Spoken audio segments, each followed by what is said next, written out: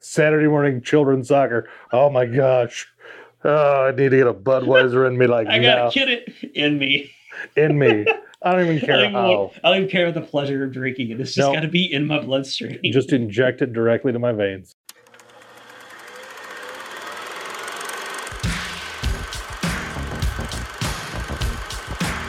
Inconceivable!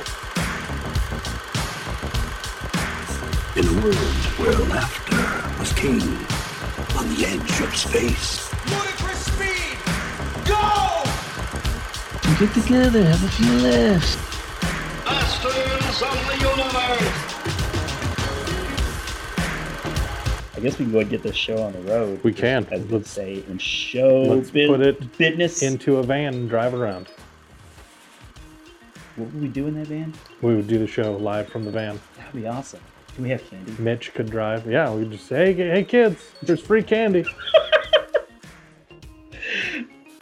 Speaking of Mitch, we are like a little bit delayed recording this episode because our one-eyed producer, completely dead. Our one-eyed homeless producer, was a complete idiot. Yeah, totally. Didn't have anything set up properly. Nope, none of it. But that's okay. There are a lot of cords involved in this. Yeah.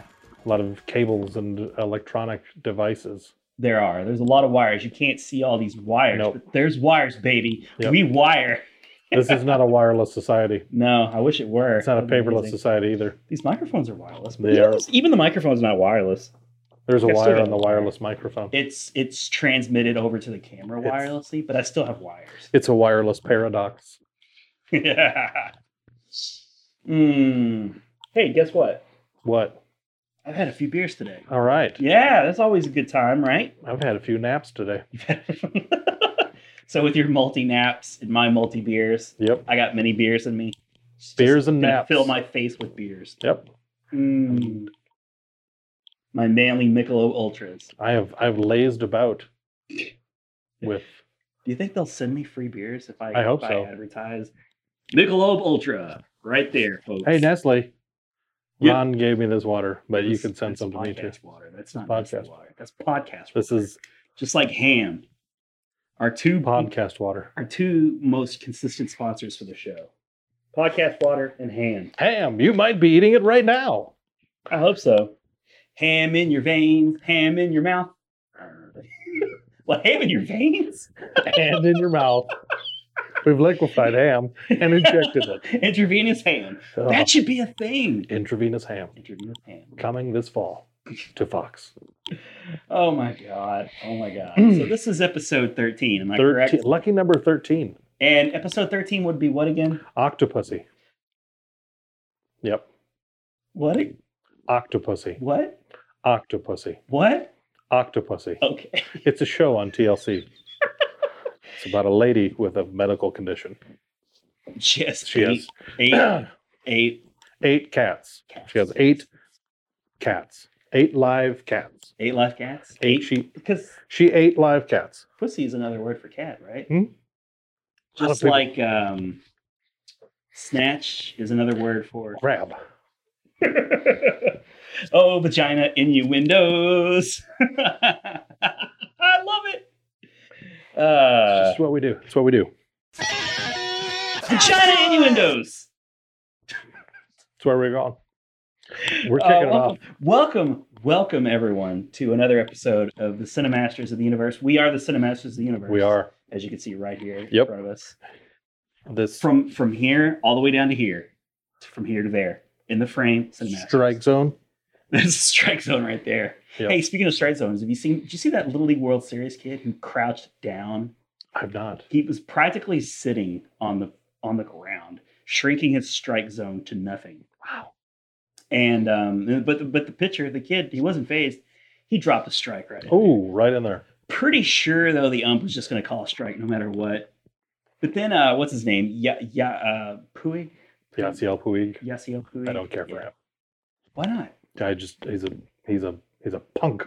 Well, he wasn't. Well, he tried that. Punk. As a Cleveland Indian, not as a Cincinnati Red, because he was a fine, upstanding gentleman when he was a Red. But now that he's a Cleveland Indian, I can attest to that. I was at a baseball game in Cincinnati, where the Chicago Cubs where they faced off against them. And Pedro Strop hit him with a ball. Cleared the benches. It was a brawl. As you should. It was a brawl on the field. You know what the problem was? He didn't float it. Nope. Didn't float it. Because if you're a Cub pitcher, you have to float it. Did you just say funky butt lovin'? You can't give him the What's the reference? If you know what it is, then you win. Write it, put it on a self-addressed stamped envelope, and mail it to us at this address. But if it isn't written in calligraphy, we do not accept we throw it. those away. We shred them immediately. We wipe our butts with them. Yes, we do. We shred them. We wipe our butt, then we shred. Yeah. Because if we shredded and then wipe our butt, we're just going to get all of our fingers. We go through a lot of shredders around and here. that's gross. A lot of shredders. We're not about that. No. What we are about is movies. Movies. Cinema. Cinema. Anti-suicide campaigns. We are about that. Once again, that's just the burying the lead of the podcast. Don't do it. Hi, everybody. I'm one of your hosts, Ron Avis. And I'm the Grim Reaper. I mean, Adam Peterson. I'm Adam Peterson. And whoa, boy, we got a show for you guys. We do. We are back. We are bringing you from right off. By the way, guys, we have a new segment name. We do. It just came to me. It just came to him. Our third segment. I don't know Third what we were calling it, if we were calling it anything except maybe the third segment. The third But we're going to segment. call it Coming Attractions. Oh, that makes sense. Because this is a movie-related, movie-themed podcast. This is a movie-themed podcast. We're being It's clever really guys. about ham. It's a podcast about ham. It's a podcast about ham. Why don't they sell ham in movie theaters? I don't know. Just in a box? It's like What's popcorn? popcorn. Oh, you know what I love? Ham Buttered ham. sandwiches. Yeah, ham sandwiches. Just a whole ham hock. I like, there's no other, I'm not aware of other food items that are sold in hock format. I want a ham hock sold in one of those movie buckets that they normally put popcorn in. Now, here's the thing. I'm always very annoyed. I hate to go on a tangent, everybody. Tangent. But I'm hungry for tangents. You go to the movie theater. I don't know about your all's movie theaters, but we in our chain in our local town, in our city that we live, if you want a movie themed drink, you must purchase the movie themed popcorn bucket. That is a little obnoxious. I hate that. Like, oh, you want the special cup? It comes in a deal where you buy 2 cups and a bucket of popcorn. For It's like, $52. I wanted one soda. Just give me the cup, man. But if you were to fill that tin bucket with ham, Yeah. I would probably I'd buy 2 of them. Yeah, hell yeah. Just give me the ham. Just fill it with ham. Just sliced greasy Just ham. wrap it in whatever movie theme thing that I'm going to see that week. I want to see a Detective Pikachu ham. Yeah. I would love I want that. to see a movie about ham. There's ham. Is there not? Not that I'm aware of. Well, there was Babe. Well, that's like beforehand. It's like the prequel to ham. The prequel to ham. People are going to see the movie. You're just there to see ham. Babe 3, and you go and it's just a ham. You're like, oh, something bad happened. When does he become a ham? He's just a ham. This is nonsense. The Babe pig is is a talking. I ham. just want it to be ham. I want to see someone eat a ham sandwich now. Right now. Write us a letter if right now you're eating a ham sandwich. Mail it to this address. I Calligraphy, obviously. really hope when you're watching this, there's an address here and not just my hand. I'm just going to superimpose ham in your hand Ham. right there. I'm holding. I just took a bite of juicy ham. We don't have a green screen, Adam, so you need to watch out. I can't just willy-nilly throw graphics in like some sort of George Lucas. Some sort of green Give screen me the pear. genius. Give me the pear. Oh, it's a pear. You don't do that to a pear. And I'm floating it from You're over minding the pear. there. I'm floating the pear. The pear was over there. I have to float it over. Floating Pear the here pear. to there. Floating pears. Coming attractions from the end of last episode, we did a little segment that we like to call. What? You haven't seen that? Okay! That was so out of sync. It's all right. That's how we do. I'm not Justin Timberlake. He's not JC One of the other guys. Chazez. Is that really a name? He's not Joey Fatone or Chris Kirkpatrick. God, He's it was the definitely not fat Lance one. Bass. I thought it was Joey the fat one. Joey the fat one. That's Okay. his mafia name. Fat Tony. Right on, man. Right on. That is a mafia name. Okay, so yeah, we're gonna start the show ending picking up from the end where of the we last left off. episode. Yeah. See, I'm confusing myself. It was to be continued. Yeah, man. Because We're they such all a are. high concept podcast. We are. No, we're gonna start out with what you haven't seen that. Then for our feature presentation, we're gonna be doing The top movies we're looking forward to September, October, and November That's of right. this year. so leading right up to the big December holiday season. We're gonna go September to November. We're gonna be talking about 10 movies that we are looking forward to see, and probably you should be too. I just as we were talking about this, I just thought of one I'm just going to toss in there casually at some point. Mm-hmm. It's not a theatrical release, but it's a movie that comes out in November. Oh, okay. I'm just gonna see. talk- There was I'm a gonna- movie that I was thinking about that's not necessarily a theatrical release, but I don't think it's coming out in November. Just peppered in there. I think it's coming out in September sometime. It could be. Maybe. Maybe we'll just we'll buck tradition, man. Ooh. Doesn't even necessarily have to be a theatrical release. Just it's a movie we're looking forward to. It could be a TV movie. What are traditions? I got 5 Lifetime TV movies. Lifetime television for women. Ham. And we're commenting on it. We're What? looking forward to it. What? I feel like that's an untapped demographic, like a Lifetime movies. Yeah. You know, a podcast We should about do a Lifetime whole- movies starring middle-aged white guys. Yep. We've got a lot to say about Lifetime movies. We really do. We talk about it all the time at the avocado plucking factory. Yes. Where we pluck avocados. And we Inside place of them a in a factory. basket. A Pikachu, Detective Pikachu basket. Yes. Or ham. Filled with ham. Whichever one. And then for our third segment, what are we going to be doing? We're gonna recast some things. We're going to recast some things. We're going to We're do gonna it see better. who played it better. We're going to see who played it better. So that's obviously one of your favorite segments. Mine as well, but I got one for you, buddy. I got one for you. I can't break my streak. I have to continue being an asshole. I'm an asshole. I like yours better.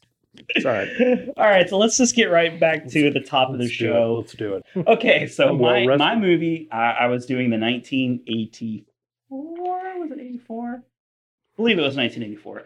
Emilio Babe Pig in the Estevez, City. cult classic, Oh. Repo Man. Yes, And you were doing a Jimmy Stewart movie. I am. Jimmy Stewart and John Wayne, the man who shot Liberty Valance I did not realize John Wayne was in that. from 1962. You might have mentioned that, and I just was really not paying attention. As was Lee Marvin. Lee Marvin? Lee Marvin. Is he a game show host? There was Merv Griffin. That might be who you're thinking of. Was he in that as well? No, He he should've was been. not. He should Merv have. should have been in everything. I wish he was. Who should start out first? I want to hear about Repo Man. You will hear about Repo Man. I want to hear about Repo. So here's the thing: Repo Man it's one of those movies that a lot of people cite as a very influential flick. Have you seen Repo Man recently? Did you end up watching it? I couldn't find it somewhere to watch it, so Okay. I have not watched it recently. So Repo Man is a weird movie. It's a very strange movie. It's of course the prequel of Gordon Bombay, Yes, the Ducks, Emilio Estevez. the mighty Ducks. Back when before he was a hockey coach, he Yes. was a Repo Man. Before he was a garbage man. before he was a garbage man with his brother Charlie Sheen in Men at Work, of course. I actually like that movie. It is a good movie. It's not. It's but I fun. love it. It's fun. It's fun. It's got Chainsaw from Summer School in it as a pizza delivery man. And he's basically playing Chainsaw. I don't feel like Chainsaw had a whole lot of range, and it was not. if the things I remember about it was, I mean, it was very punk oriented, and I feel like Chainsaw fits in with that crowd pretty Yeah. well. Well, when you said punk, I was like curious. Are we talking about Repo Man? Because that movie is a very punk rock movie. Yes. So yeah, Repo Man's very strange. Emilio Estevez plays Otto. He is this sort of ne'er-do-well, as we like to. He's a punk kid. He's a scalawag. He's very young. This is pre, most Emilio Most. Estevez movies that you know him from. Pre The Breakfast Club. This is not the Emilio you know and love. No, it really isn't. Because It's you're not. just used to seeing Emilio in a lot of like more wholesome roles, I guess. Yes. More all-American boy. He's just a straight up punk in this. And it has Harry Dean Stanton in it. Harry Dean Stanton is probably the second most famous person in the flick. Which is saying something. Harry Dean Stanton of Alien and other stuff. Was he? I feel like he was. He was in a cowboy movie, I think. He was in. He was in a cowboy movie. How? What kind of cinemaster am I? One of those cowboy movies. I think Harry Dean Stanton would. Can't Did he attest play to it. Cookie in City Slickers? Was that what we're? Yeah. Maybe. Obviously, the beard, Harry Dean Stanton. He's a very schlubby guy, but he Yes. plays Emilio Estevez's mentor. So that this movie, Repo Man, is kind of two movies. It's the interesting tale of Emilio Estevez sort of fitting in with this. He's recruited in, he's brought into this world of Repo Men, and it has a cast, really colorful, interesting cast of characters that he works with. There's Harry Dean Stanton, who's just this really sort of angry all the time guy. He's his mentor. You got, don't know any other actors' names, but we're just going to call him. We're going to call the next guy that it reminds me a little bit of that Bringing Out the Dead, With Nick Cage and Ving Rhames. Yeah, like there's different, That was a throughout weird- that was a different weird points movie. of the movie, he's riding with different guys. Yeah. It's kind of like that. Yeah. Like, there's the, I think his name was Light. I guess what do they call him? But he was kind of the Ving Rhames character, kind of like, just, I don't know. He He was a how do cool I dude. describe this movie? He was a, I rely on you to describe movies for me, but you haven't seen this in such a long time. Yeah, he throughout different points of the movie, he rides with different people and he learns different things from different philosophies. So, but it's about the underground world of repo men. People, if you don't know what a repo person does, they repossess cars who, lapse on payments, Yep. for whatever reasons. So they're coming for your automobile, they're coming for your automobile, and the character's name. His name is Otto. which is just kind of ironic. It is sort of ironic. Cy Richardson plays Light. Light, yeah, and he's great. He's awesome. There is, I forget the actor's name, but the guy who plays Bob the Goon in Batman '89. Yes. He plays a very interesting character. Tracy Walter. That's him. I'm looking at him. He right plays there. Miller. Yeah, he sort of works at the repo company. He just stands next to a barrel and burns things most of the movie. I feel like he does that in real life. I feel Probably. like he might be doing that right now. But he's also kind of the conspiracy theorist. Like he throughout the, anytime he shows up in the movie, he's got these like crazy sort of philosophies that he's Because there's some fairly spitting out. crazy things that happen in the movie that you wouldn't necessarily. Yeah, well, let me get to that. I mean, so yeah, part of the movie is this interesting underground world of repossessing cars. Then there's this other subplot of an aliens in a, yeah. There's this car driving around and this weird guy behind the wheel. And he's apparently hauling radioactive alien remains in his trunk. That part of the movie I didn't care for. You're like, wait a minute. I don't understand why they had to do this. Get over the aliens, Harry Dean There's Stanton. so many scenes of just this guy driving around in these broken sunglasses. Like one of the lenses is popped out of his frames. And it's like, I feel like the director's like, this is a really cool choice I'm making here. Like this guy. This is a very avant-garde choice. I think so.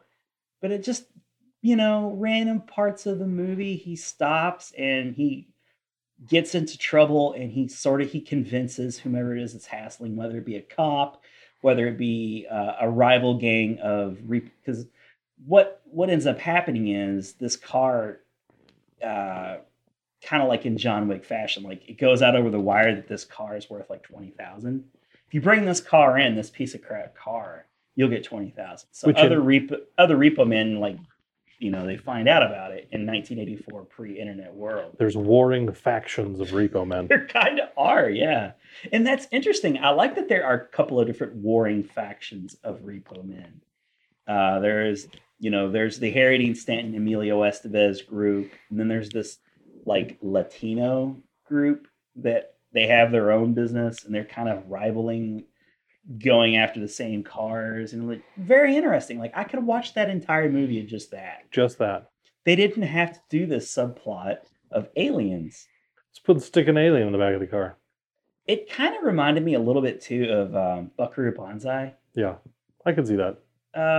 Just just sort of utter nonsense, just for it's being just that, like, nonsensical. For 80s, we're just weird and we don't we're really just know weird, why. yeah. Like you like weird stuff. We're gonna do weird things. Let's just make some weird stuff. Yeah.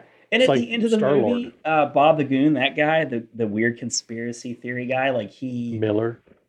he and Emilio hop in the radioactive car. Like it's radioactive throughout the movie, but it's progressively getting like more radioactive towards glowing. Yeah, because it starts killing people, doesn't it? Like people. Yeah, it's like it's literally killing people. Like there's and throughout the town, as this car is driving around, it's emitting more and more radioactivity. It's like you said, it's making people sick. People are getting like checked in. There's like these places. There's guys walking around in those hazmat suits, like an outbreak. Yeah, there's outbreak guys walking around on the side of the road, just taking care of business. All while, Emilio Estevez and his ragtag group of Repo Man are just going about their daily business. And these two stories are parallel. And I feel like the director, the people who make the movie, and the people who love the movie is like, oh, it's so quirky and funny and goofy. Well, this We is got this wacky. weird alien in the trunk subplot we're just going to throw in there. But it's so not necessary. And Emilio and Bob the Goon, that guy, I'm not going to call him by his real name. That's fine. He's just Bob the Goon. Bob the Goon. They end up getting in the car and taking off like a spaceship, kind of like the end scene of Grease. I was going to say it's just like at the John end of Grease. You're Travolta like, and like do, Olivia, do, do, do, do, which is and you're even like, stranger. yes. At least that they're aliens in this car trunk, evidently. Yeah, it's such a weird movie. I would recommend it, but I don't think it's quite the classic that a lot of people make it out to be. I totally can see how it would have a following. There's nothing like it. Buckaroo Banzai, like I said, is maybe the closest thing I could compare it to. It's just a strange movie, but Emilio Estevez is very good in it. I love that he's a punk. He's just like a straight up punk. Enjoyable to watch him in that role because I'm just not used to that. Alex Cox, the director, followed this up with Sid and Nancy, so he's very much in that mode. And then Sid and Nancy. Sid Vicious from the Sex Pistols. Oh, Yeah, with Gary Oldman, I believe. Okay. Yeah, Gary Oldman. Yep. Okay, now I know what you're talking about. Yeah, but what after that? Like nothing really else. Then right? a bunch of garbage. Yeah, just a bunch of garbage. But This was like his big movie. 2009, Repo Chick. I saw that. Wow, that's sad. Is it When anything? like 25 years later, you go to Repo Chick, and I have a feeling that not a lot of people saw that. As a repo chick, wealthy bad girl Pixie and her entourage get mixed up in a devious kidnapping plot that threatens to wipe out the city of Los Angeles. It makes about as much sense as Repo Man.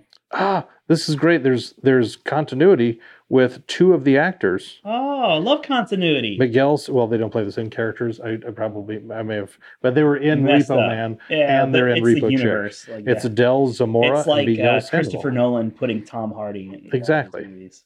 Yeah, I appreciate Rosanna that. Arquette. I like Rosanna Arquette. Rosanna Arquette was in that in 2009. Yes. Oof. Happy Gilmore's grandma. She was in it. Grandma. So, I wonder if she has a kiss mask on at any point. In and she plays Grandma somebody. I don't know. It says Grandma. And now you're just looking at Happy Gilmore. Yeah. Now I'm gonna watch Happy Gilmore. You guys have fun.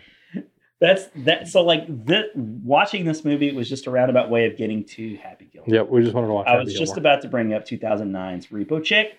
We were going to talk about Grandma, the actor.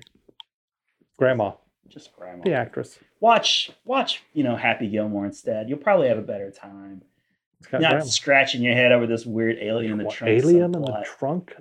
Gordon No, but Bombay's it is. driving. It's worth seeing, but it's totally of an era of then. Like if you're in your 20s and you're just like, I want to see a movie that people think are really good, you could probably do a lot better. A lot more interesting. If you're disenfranchised with societal standards, this is a movie if for you you. want to see Emilio Estevez as a punk, as just a shithead little punk, Yeah. this is a good movie for you.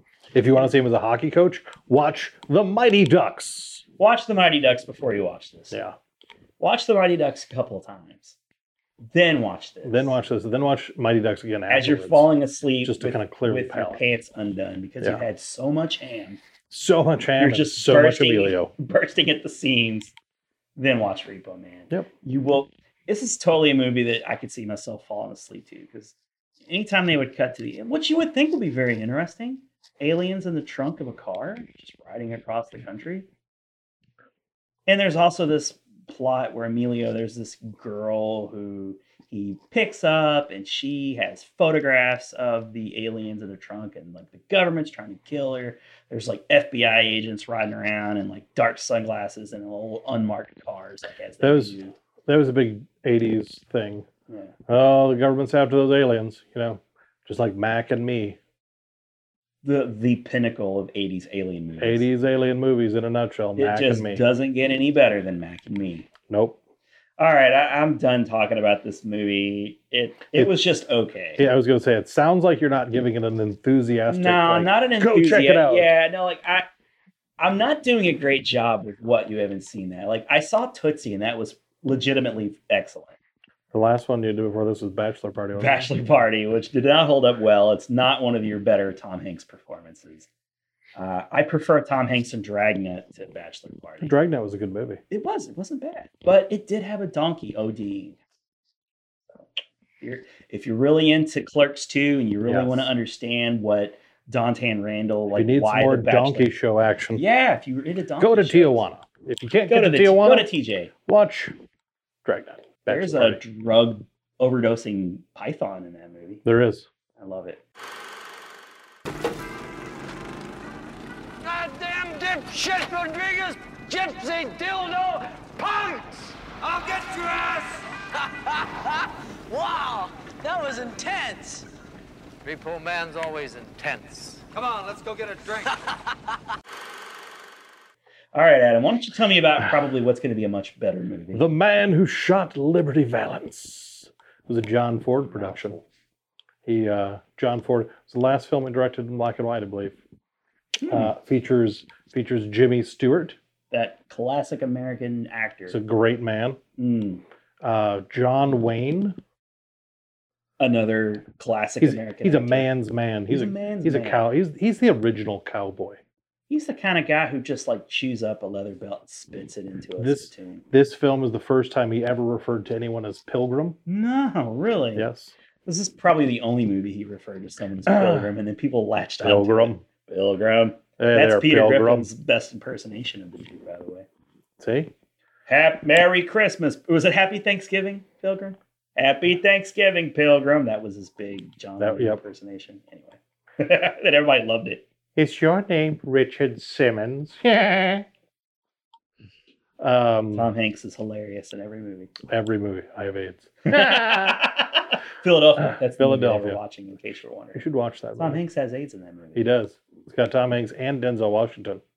Denzel doesn't have AIDS, He does not. but he is Denzel Washington. He's still Denzel He Washington. does. He's lawyering it up. Yeah, he's a lawyer. He's kind of a homophobe, but he comes around by the end of it. Yep. He gets woke. As you were in the 80s, there were a lot of men were homophobes. Yeah, a lot of AIDS in the 80s too. Everybody was talking about AIDS. There's a lot of AIDS stuff going on. People were all about It AIDS. was in your candy. You don't hear about AIDS as much anymore. Nah, you don't. You can just have some you can just take a pill and be rid of your AIDS. I was like, no nowadays. more AIDS apparently. Okay. You know, it's more of a threat to people nowadays. Gluten. Gluten. More people are worried about gluten than they are of Gluten AIDS. is just killing people left and right. It's an unstoppable. When's there going to murderous be the force. HBO movie about gluten? The gluten. Terrorizing our community. The real killer. The silent killer. Where's the Antonio Banderas role of gluten? Dying, his partner dying in a bed with lesions all over his face Filled because with of gluten. Because of the allergic reaction, I assume, Just to gluten. Angrily shooting a loaf Why of do bread. people hate gluten so much? I think gluten's delicious. I live off gluten. I just suck gluten in, I'm like 70% gluten myself. I brush my teeth with gluten every morning. I think if there weren't gluten, I would probably die. Like if you're like, we're gonna get rid of gluten, it's like, oh, I'll be dead then. Fit myself with a knot around my neck and Jonathan Brandis this thing. Yep, but we are anti-suicide. Yeah, don't do it. Don't do it. Jonathan Brandis. All right, so tell me more about this The movie. Man now Who who's Shot just in Liberty it. Valance. The Man Who Shot Liberty Valance. Okay. It was I've never been a big Western guy, but I'm kind of coming around to that. The movie was filmed in 1962, and I love movies from the 60s. I don't know why. I feel like movies from the 60s there's just something raw about them that like there's not a lot, like we're used to a lot of CGI, we're used to a lot of in your face, all kinds of different elements of movie making, and in the 60s there was really just like you shot on a studio lot, and you had a handful of sets, and you didn't have a lot of fancy stuff. It was just good characters acting out a good story, and there was something meaningful to it. And so you have Ransom Sodders. That's Jimmy Stewart. That's his name? Yep. His name is Ransom? Ransom. He goes by Rance. Everyone calls him Rance. He's at the beginning of the movie, he's an old man. Him and his wife Hallie, they come back to Shinbone. They arrive there for. I love these town names. It's a good Western town, Shinbone. Shinbone, Like, yeah. we're going back to Shinbone. Hang a left at Shinbone. Yeah, they took the train to Shinbone. Oh, There's a train station in Shinbone. Hells yeah. There's a newspaper in Shinbone called the Shinbone Star, previously run by Dutton Peabody. I can't tell if you're making that up. See, isn't it great? That's how authentic it is. And so Rance Stoddard and his wife Hallie, they arrive back in town to bury Tom Donovan, who is that's John Wayne's character. And so the whole thing takes place. It's this story that Rance is telling of, because he's known as the man who shot Liberty Valance. Okay. Liberty Valance was an outlaw. He was a ne'er-do-well. Ooh, another ne'er-do-well. Quite the ne'er-do-well. Did he have a flat top like Emilio? He had a cowboy hat. Okay, who could tell? Yeah. I like to think he probably did. He probably, he slicked his hair over, I think, in several scenes where he wasn't You're wearing. probably right. You're probably there was right. a lot of that going around in the West. Yeah. Probably had some Dapper Dan going through Yes, his hair. he was not a fop man. He was He's a Dapper Dan man. Name the movie reference. Name the reference from the movie, actually. Mhm. Don't name the movie reference. Although you could. You could do it either way. You could do it my way. Put it on a postcard, put it in a self-addressed stamped envelope, and mail it to right here. Make sure that it's in gorgeous Calligraphy only, please. Or we will shred it and then wipe our butt with it. We will. We're gonna get poop like right up in our fingernails Right all up in there. if you don't do it. Yep. Just Not gonna try be- us. It's not clean. We will show you. We will. There will be a video and an addendum to this video. You're probably seeing it like over top of us right Yeah. now. You're watching. You're watching seeing the poop underneath the fingernails as we talk about John Wayne. John Wayne. John Wayne, the Duke, is The what they Duke. call him. Uh, Duke Ellington. He was.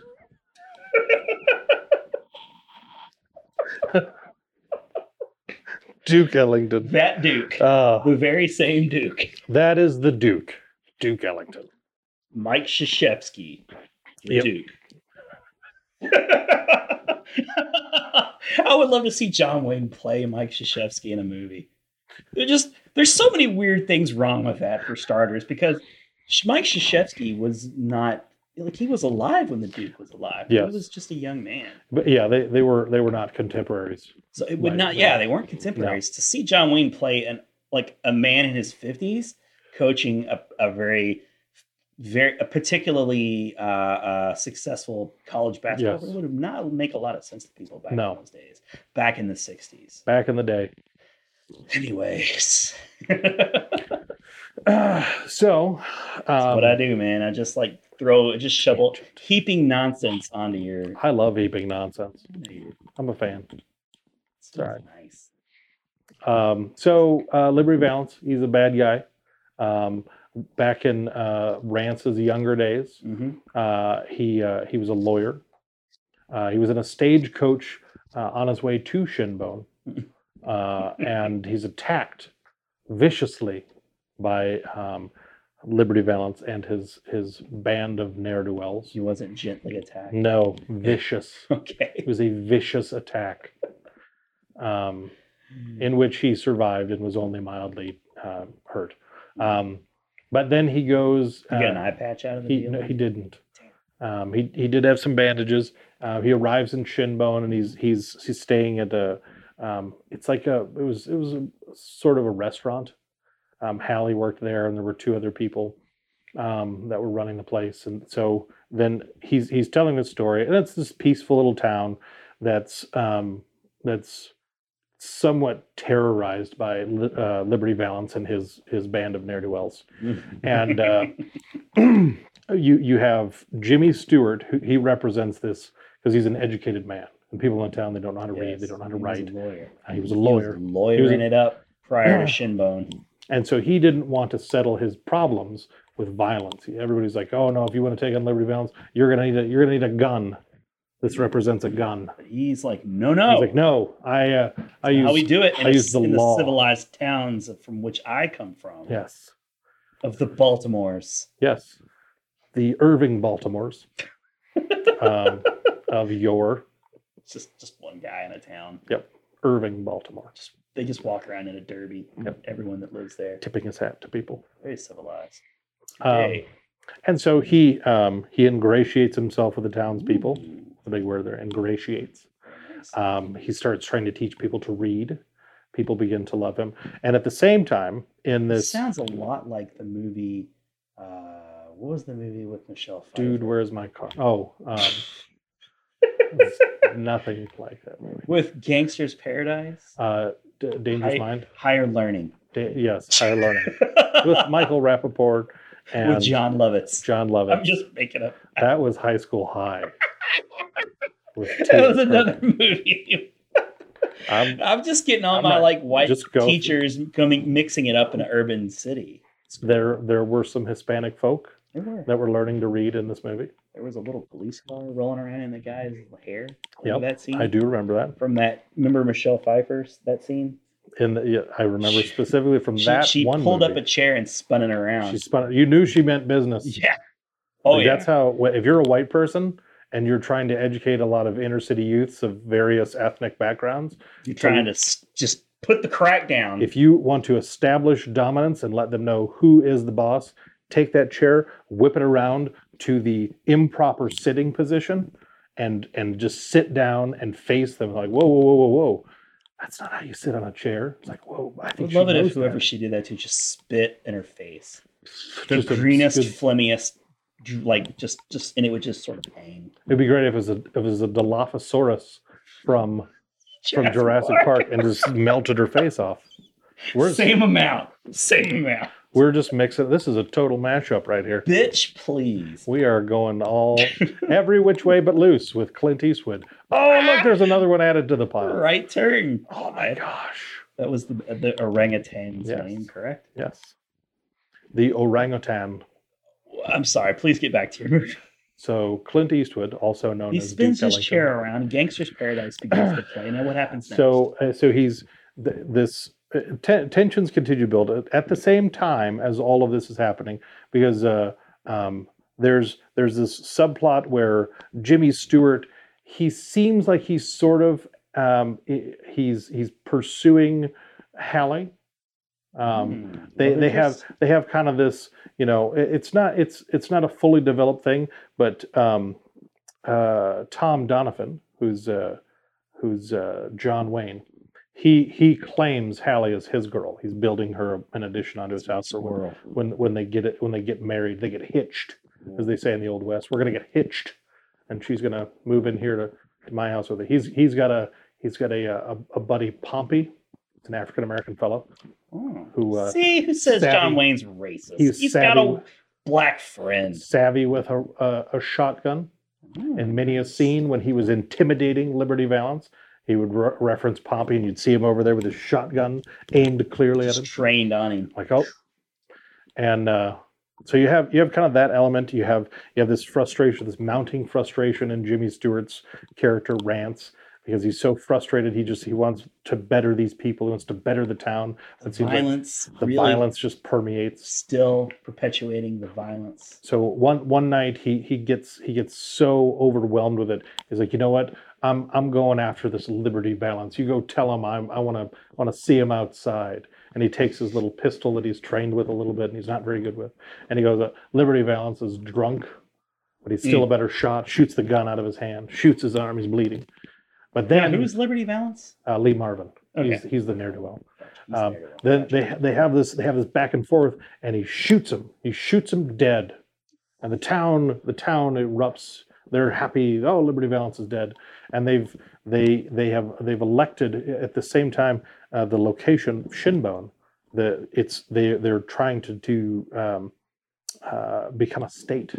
So it's states' rights. They want states' rights for their property and things of such. Yes. So at the same time, Jimmy Stewart and Dutton Peabody, they are the representatives of this area. Eventually, He's the editor of the Shinbone Star. Yes. And Attention. you're right on the cusp. You know who would have been able to settle that little episode without violence and bloodshed? LeVar Burton. He would have. He would have absolutely opened a book, and a rainbow would have sprung from the book, and a cartoon butterfly, and things would have been okay. But you don't have to take his word for it. He never makes you take his word. Absolutely not. Ever. Ever. Because if you don't take his word for it, he kicks the shit out of you. Yeah. He is a violent man. Oh my God. Off camera. Oh my God. It is terrible. But anyways, enough gossip, industry gossip. Yes. The Biz. That LeVar Burton. What a scamp. What a Shorty. scamp. So it comes to a head. They are at this. There's going to be a vote. They've gone to Capital City. Capital City. Dutton Peabody and Rance Stoddard and some of the townsfolk have gone to Capital City. They're trying to decide, who's going to go to Washington. We want some, and there's people that want the location, their geographical location to remain a territory, and there's people that want statehood. And so the people of Shinbone, they're big flowery speech. We want to nominate. No, that wasn't John Wayne that gave the flowery speech. No, he was there. He snuck in the back and was kind of. That would be Jimmy leaning. Stewart. Jimmy Stewart, Dutton Peabody gave the speech because he's Rance the editor of the Shinbone Star.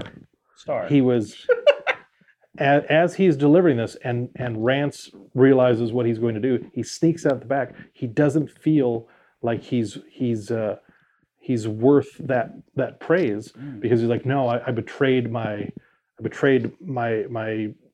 beliefs. I resorted to violence. I resorted to violence, and that's what they were trying to slur him. They were this man because LeVar was egging him on from back of the bar. He struck down. Shoot that motherfucker! That is dead. That is exactly that was the one line that LeVar Burton had in the movie. Shoot that motherfucker! Got it a hard R rating with that. It went right past PG-13. That's the only motherfucker in a black and white western from the 60s. Man, LeVar Burton. Noteworthy. Shoot that motherfucker. He's surly. Just a surly fellow in that movie. Just weren't to come out right out of left for sure field. the best part of the movie. That's in the director's cut, by the way. Quite a turn there. So Rance, he exits the rally. He's going to go back home to the east. He's leaving Shinbone altogether, and Tom Donovan stops him, and he tells him because up to this point he has a perception that he killed Liberty Valance, but in reality, Rance didn't do it. Oh, so his conscience is cleared. Tom Donovan tells him, no, I was across the street. I saw the whole thing. I shot him, and the thing was, Rance was justified in his shooting because of the violence that had already ensued. If Tom had been known to be the one that shot him, it would have been murder, and he would have been in trouble. But he's like, no, I'm fine with that on my conscience. It's like, you go, you take Hallie, you do this, you go represent the people. And he goes to Washington, he becomes a senator, then a governor, then he goes back to being a senator. He's done all kinds of great things for the townspeople. So he comes back, and you flash back to the present day where he's an old man, and he's telling this whole story to someone because they wanted to do the Shinbone Star wanted to do an interview with him because he's this famous senator that's come back to Shinbone, and the guy tears up his story and he throws it in a potbelly fireplace. They're like, you're not gonna print the story. It's beautiful, man. And Did you work on that? I didn't. I just busted that one. Oh, right there. It was wow. just right there off the From cuff. the hip? Yep, shooting from the hip, Nice. as they did in the West. As they did in the West. And he said, he told Ransom Stoddard, he said, "This is the West, sir. When the legend becomes the truth, you print the legend, not the story." And so everyone had known that he was the man that shot Liberty Valance. Like, we're not gonna go back and tell people, no, it was Tom Donovan. It wasn't this guy that did all these great things, and that's why we elected him. So they said, nope, we know the truth now, but we're gonna sweep this under the rug. You're the man that shot Liberty Valance. You did all these great things. And it ends, it's Rance and Hallie on the train riding back to Washington, D.C., and he decides, you know what? How about when we get back to DC, I finish this bill, and then we leave DC and we come back to Shinvo and we live here happily ever after. She's like, oh, if you only knew how many times I dreamed of that. And it ends happily ever after, and there's the music swells, and that's it. And you're like, I love Jimmy Stewart, I love John Wayne, I love LeVar Burton. It's an old-fashioned movie. It is. It's an old-fashioned kind of tale. tale. Don't make them like that anymore. Nope. And what did your dad think of the movie? You watched it. I assume you watched it with your dad. I watched it with my mom and my dad. They had seen it at the Palace a couple of years ago, and that's why I knew they were fond of the film. So I wanted to watch it with them. And my mom. I want to see a movie at the Palace sometime. I would like to see one of the Hitchcock movies. I think they do the Hitchcock movies there. So from let me know time. if you ever do that. Yeah, I would love to see Rear Window there. That's my favorite Hitchcock film, and probably that and Harvey are my two favorite Jimmy Stewart films. I'm a big Jimmy Stewart fan. Yeah. But yeah, I would highly recommend this movie to people who are open to watching old movies. I know it's not. A lot of people think old movies, black and white movies. There's anything wrong with old movies at all. I love watching old movies because there's in this movie. I mean, there's a handful of sets. You know, you got varying degrees of characters. It's funny because I'll watch these old movies. I was telling this to my parents last night when we were watching. After we got done watching it, it's funny to me. The guy that played the sheriff, Link Apple. I kept calling him Applewood, but it's not Applewood. I think it was Link something or other. He was the guy that did the voice for Friar Tuck in the Disney. I love that guy. The Disney Robin Hood movie. Yeah. But it's funny because there's these caricatures of people. He had a cameo in Back to the Future too. 3. Yes. 3. Yes. Yes. In the Midwest. But and he was in a number of films. Better run, squirrel. Yep. Andy Devine is his name. Nice. But it's funny because there's all these. I like that this has become like your classic corner. It is. Because the next one, and I don't know if I'll be able to save it because I want to watch it now. Yeah. I've never seen The Dirty Dozen. And Lee Marvin's on my list as well. So I may buck tradition and just go watch The Dirty Dozen and have to do another one the next time we do What. You haven't seen that. But yeah, I highly recommend the film. It's 2 hours long. It's black and white. It's mostly character acting. So if that's not your cup of tea, then you probably won't enjoy it. But it's a fun story. Good actors. So we got one recommend and one maybe lukewarm recommend. Very thoughtful, all of it. You let people know what the story was. It's much better than my recalling of Repo Man, where I could not rub two coherent sentences together to save my life. In fairness, you've had a few beers, and I've had a few beers. I've had a few naps. It's difficult to make heads or tails of Repo Man. The Repo Man is a tough one. It is tricky. I mean, if you were doing Blank Check with Brian Bonsall, I'd have said, "Hey, you're good." You got. Well, the kid, he writes a blank check and he gets a lot of money, and then he spends the money on things that a little kid would do. And you got. If only I hadn't seen that movie, I could use Miguel Ferrer as it has Duff. Yes, Karen Duffy. Karen Duffy. I had a major crush on that. She was an FBI agent that worked at the bank. Mm-hmm. Undercover. So sad. You had this is a VJ from the MTV. Tone Loc, also in the film. Tone Loc. Who was the limo driver? Who was in the Burbs? Yes, Ray from the Burbs. Yes, he's one of those guys. You'd see him in different places. He was in Groundhog Day. He was one of the. He was. He was one of the guys that drove with Bill Murray after bowling. Yeah. You're a persistent cuss, Pilgrim. You really aim to hang that up outside somewhere? That's why I painted it. Well, take some advice, Pilgrim. You put that thing up, you'll have to defend it with a gun. All right. Well, that was our segment That's there. it. That was our coming Good night, attraction folks. section. Drive safe. No, we got more. there's more. We have more. There's more. So we're getting right into the feature presentation, guys. Segment 2. We're going to talk about movies that we're looking forward to seeing. 10 movies, in fact.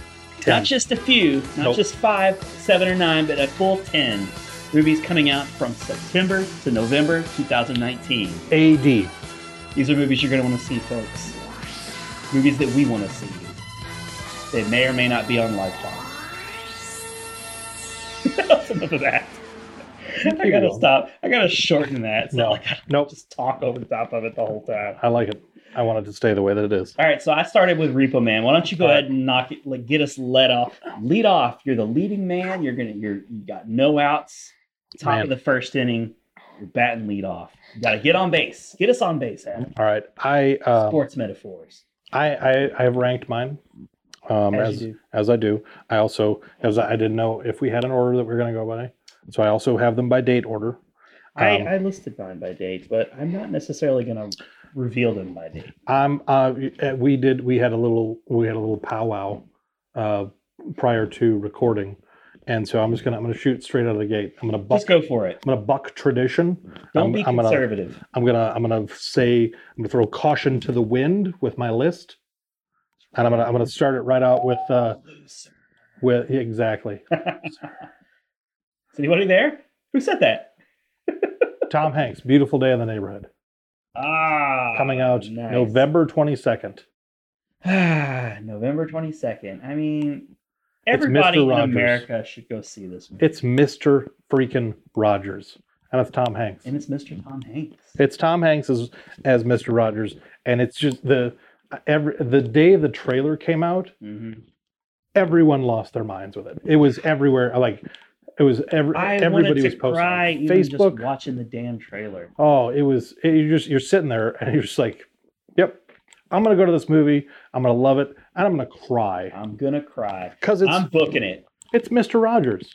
I'm going to have myself a bad day. It's just he's going to make you feel better. He's going to make you sad because he's not with us anymore. But then you're going to be like, but he's still in my heart. Oh my God. And you're going to smile. Loves Mr. Rogers. How could you not want to see? What's wrong with you people? Yeah. See it. Don't denigrate the man. Of course you're going to see it. This is going to be the big holiday movie. This is going to be at Thanksgiving time. This is the one. Families are going to get together. The families are going to see Everybody's going to go see this. They're going to go see whatever like animated cartoons going to be like Frozen, I guess. Frozen 2 comes out. Yeah. Same weekend, I believe. Same weekend. So yeah, people are going to go see Frozen in droves, but then they're going to go see this. Like it's going to have long legs. Yeah. This one. I have Cindy Crawford legs. Could this be? I'm going to go ahead and throw this out there just to get your 2 cents on it. That's what they say sometimes when you're asking about someone's opinion. 2 cents. 2 bits. I say 2 bits. 2 bits. Shaving a haircut. But will it be an Oscar contender? Do you think? I think so. Yeah. It's one of those. I think it could be a Tom Hanks Oscar. I think it's. Even if he doesn't win one, I think he's going to get a nomination. I think so. Yeah. And he hasn't had one in some time. It's been a Apollo little. 13, the last nomination. It's been a little while. He had the incredible string of nominations and wins in the 90s, and he's sort of just kind of gone off and done his own thing for some time. But this first of all, it's a biopic, which is just catnip for Oscar time. He has the chops. In the trailer, he's nailing Mr. Rogers. Yeah. Now, I had heard criticisms that people can't just not see Tom Hanks in this role. He is clearly. I mean, he's not wearing a prosthetic or anything that I can tell. Maybe it wouldn't have been a bad idea. I don't know. I like. But he has all of those Mr. Rogers cadence down. I like that he went. As far as to try and get some of the speech patterns down, but you can tell he's not doing a voice. I like that he's not, and they could have gone all in on this. They could have gone with something like we're gonna, even if they hadn't done Tom Hanks, not Tom Hanks, whoever. Well, it's just a sweet draw, like a southern, like an old sweet old man draw. Like it's like elderly Forrest Gump on this. Yeah, and it's. it's one of those, like, you got a guy that's regarded as being, just the nicest guy in Hollywood. He's America's grandpa. And it's like, okay, he's the guy that you want playing Mr. Rogers. And I think it'll do well. I'm excited to see it. It'll be one I know I'll own. Now, who's the writer? Is that who's the actor who's sort of writing the book or the article about Let me see. Mr. Rogers? I do like I like that one line in the trailer where he says, I'm writing an article about Mr. Rogers and don't ruin my childhood. I love that scene too, where his girlfriend, fiance, wife, I don't know. It's like she just sort of pretty much straight up says, like, in a threatening manner, like, don't ruin my childhood. Don't dig up any shit on Mr. Rogers. Not that you ever could. One of the sweetest human beings to ever grace the earth. There's is this adapted from a novel? Do you know? I think it's based. I want to say it's based on a true story. So because there was a movie that recently came out, like a documentary that had limited, I think, theatrical release. I think that was adapted from a novel. Yeah, I guess This is a much more Hollywood version of this. Matthew Rhys plays Lloyd Vogel, a journalist interviewer. Second, I thought, I was like, is that Ed Norton? He's a very Ed Norton-y type character. He does have, he's got a little bit of that kind of note to him. Let's see, the director, it's Micah Fitzgerman Blue and Noah Harpster, the writers, and Marielle Heller is the director. It really doesn't even matter who's going to direct this thing, because Tom Hanks is going to. Yeah. He's directing himself. He's gonna nail this role. Okay, I no doubt. I do It's kind of like a cliche. Like, he's just gonna get a nod, and people are gonna oh, of course he's gonna get a nod for this. I do like that. This is the Marielle Heller is the director, was Clocky in MacGruber, and documentary crew member in Popstar. It doesn't even matter who. It doesn't even matter. It doesn't even matter who they get. It doesn't even matter. They're just gonna turn. They just turn the camera on, and then Tom Hanks. I think it's just going to be a fantastic movie. It's probably that's why I ranked as my top, and I just fired right out of the gates. Like, there's a number of good movies coming out in the next 3 months, but this is the one I think I would definitively say, like, yep. I'm gonna feel so good watching this movie. It's just gonna be like, going home again. I went and saw the documentary they did on him. I think it was last year, and awesome. It was. There were times you're sitting in a theater, you just hear everybody in the theater is just tearing up. It's like, everyone loves Mr. Rogers because he's just a lovable guy.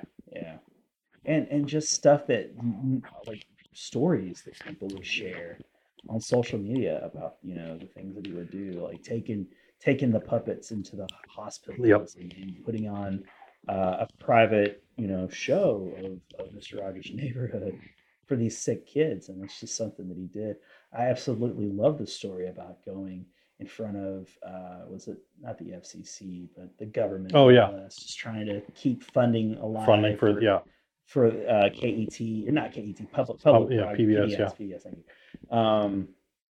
It's just the way that he charmed that senator into giving him them. He was convinced. He was gonna say no. He was that compelling. Shut it down. He was so compelling, and it's just like, I love from the documentary. And I think in the trailer they have the kid he bends down to hug the kid, and I can't remember if it's the one of the little boy that was in the wheelchair that came on his show. Yeah, but I remember when they had him. See, that's the thing. I wonder which of these, because they've been guarded. Yeah. In the trailer, the first trailer, like, they're not showing a lot. I remember I've watched the clip a number of times on YouTube of actual Fred Rogers. He was sitting in the front row of whatever award show it was, and the kid who had been on Mr. Rogers' Neighborhood that was in the wheelchair comes out, and he just gets up, walks on stage, and hugs the kid. Yeah. And you're like, this guy is just the best. Yeah. He's Mr. Rogers. He's Mr. Rogers. Nobody's going to do or say a thing. Tell him to sit. He's like, that's Mr. Rogers. You watch yourself.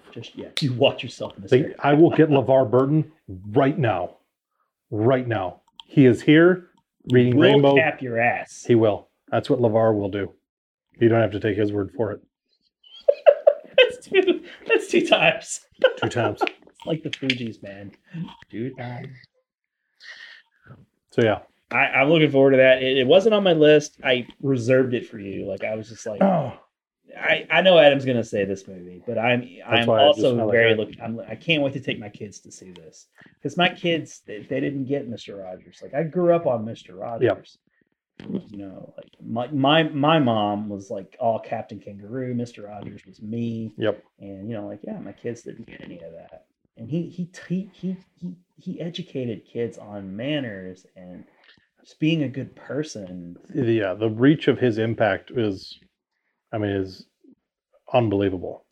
The people that he did things for and the lives that he touched. You're just like there's not many stories. There are good, you hear stories about good people. It's like it's doing good things. Yeah. But it's like this guy it's like there's nothing about him. You could go through everything he had with the And fine people tooth comb. try. Like there are those who would try to question his sexuality. He's his- incorruptible. Yeah.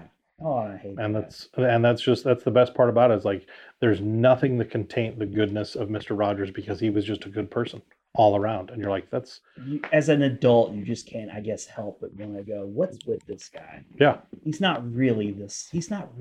because we've been trained to doubt that level Sure, of goodness Sure. because it doesn't exist outside of Mr. Rogers. Yeah. You gotta watch out for these Yeah. people. They're too good to be Because true. people they'll But he hoodwink was too good. you. Yeah, He was just He the was right that amount guy. of good that we all needed. So it's going to be a heartwarming story. There will not be a dry eye No. in theaters. And it's not because he dies or anything. It's just because you just can't believe that humanity can be so overwhelmed pure with and his good. goodness. And with kids, with children, especially if you have kids too. I mean, it's just gets you even more. Like with the part we talked about where he gets up and hugs the kid Yep. in the wheelchair, you know. You don't get any of that as a kid. You get that. You appreciate that as an adult. Yep. But as a kid, he's just like, he's like your grandpa, man. He's the best. He is the best. And that's a good movie to start with. When's that coming out again? November what? November 22nd. Just in time for Thanksgiving, Yep. baby. I'm thankful that we had Mr. Rogers. Please don't ruin my childhood. This piece will be for an issue about heroes. Do you consider yourself a hero? We are trying to get the world. Okay, my first movie is also very wholesome and sweet, and especially when it comes to children. And of course, we're talking about Pennywise the Clown in It Chapter 2 coming out September 5th. I was kind of hoping that you would. Yeah, I had to. Like, it had to happen. We had to. That's not our bookend, but following up on this. I reserved that one for you. I put it on my list because I know I'm looking for it as well. but And it's like, there's no that's- movie I'm looking forward to more than Yep. It Chapter 2. And it looks so good. And the thing that's got me really excited is, have you noticed all of the attention that Bill Hader's getting? He's getting a lot of attention. I mean, Oscar nomination type Yeah. stuff, like, and I know it's like Warner Brothers are pushing it out, but I find it interesting because he is a comedian, but and you haven't seen a lot. You can see a lot of quick cuts of what's going on. Jessica Chastain and who's the guy who plays Bill McAvoy. Yeah, James McAvoy. Like I feel like getting the majority of the attention. Yep. As they should. They're kind of the two main characters as far as the children go. But it's Richie, man. It's Bill Hader's character. Like he's the guy, and I'm like Yep. I'm so excited. It's got me even more pumped. I saw that cast when they released it, and I was like, this is going to be amazing. Yeah, and you still have because there's still going to be parts with the kids. Yeah, they'll have they're flashbacks, still in it, and yeah. all of those kids that we loved in the first one who have only gotten better. Yeah. Then Wolfhard. Yeah, he's you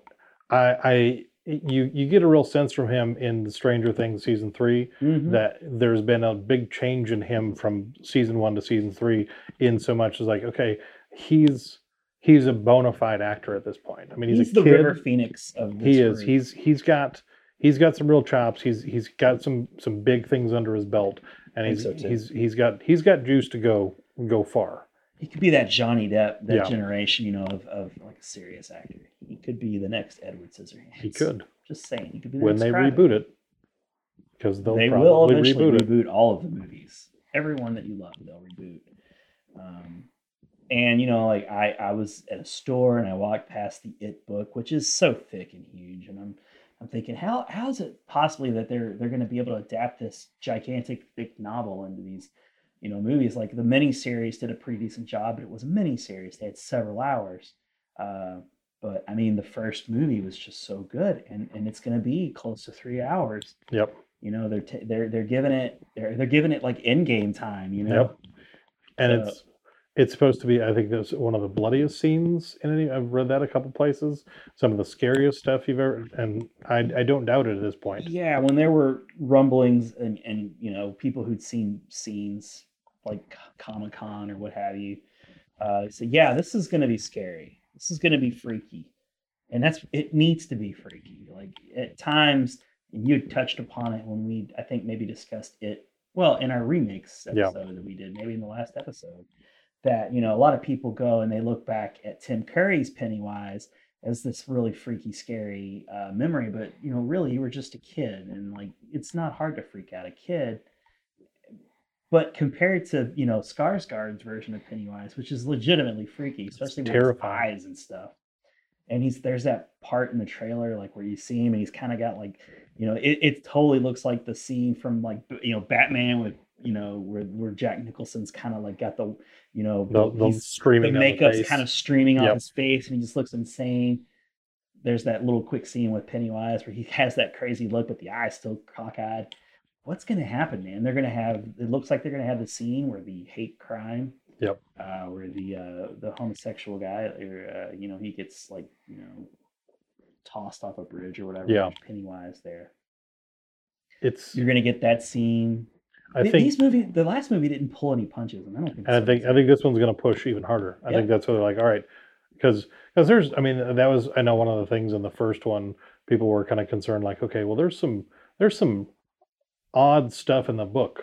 There's some real unsettling things in there, and thankfully they stayed away from the stuff that's really off-putting. Yeah, but I think in this they're still pushing the bounds of the stuff that's like, okay, that stuff's completely out of play.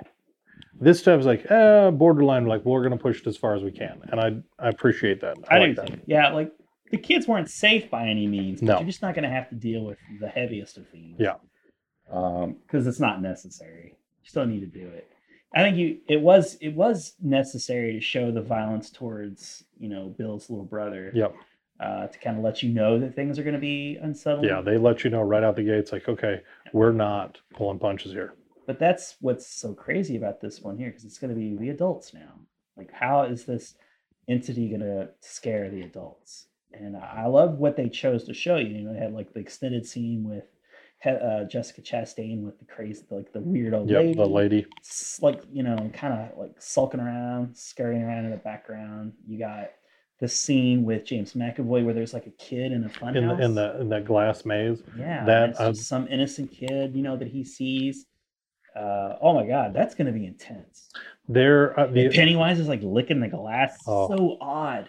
The other night I was on Twitter and I got to the point where things, is late enough at night that people weren't readily tweeting things, and so my Twitter feed was stalled a little bit, and I kept trying to refresh and see what was happening, but nothing was happening. But I was stuck with the 6-second clip of Pennywise just staring back at you. Oh, and he like becomes the monster then, thing. the I've seen second, that and I'm advertisement. sitting there, I was like, I need to close Twitter because it's just Pennywise staring at me. I know exactly what he's going to do, and I just keep watching. I know what he's going to do, and I've watched it several times, but I'm going to stop now. But I'm going to stop. I can't look away.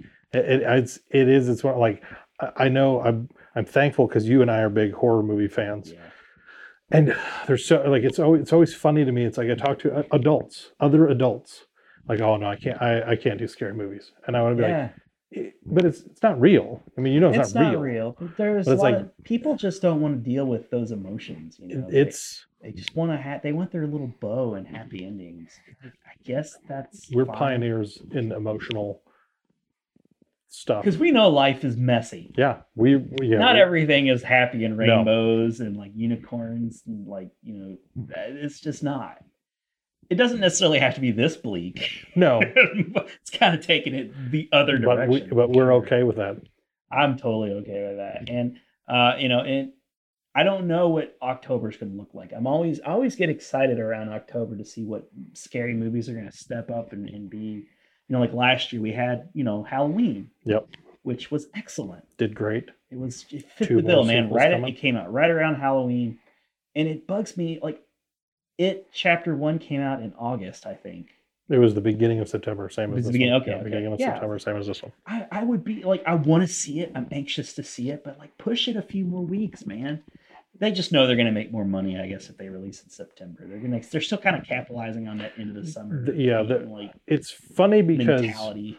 August used to be the end of summer when people were still like, all right, we get your last hurrahs in. Yes. But I think because they pushed the summer movie season so far to where like the end of April, beginning of May is now summer movie season. Right. You're like, by the time you get to August, like August is really tapered off and stuff doesn't do that well in August. You had Hobbs and Shaw. Yeah. I mean, other than that. And even that opening weekend, I think only made 60 million. I think it underperformed a little bit. I think really internationally it did well. But I was really kind of surprised. It's like, wow, this is. I mean, it's The Rock. It had all of the you know, like the signs. All the signs were there that it was going to be like a major hit. Yeah, and it's still doing well. Yeah. But it was just like when it came out the first weekend, because I went and looked, and I think Furious 7, I want to say made like 150 million opening weekend domestically. But again, that was like a May movie, you know. It's just those ones hit earlier. This one, I think Hobbs and Shaw would have made that kind of money if it did come out in May.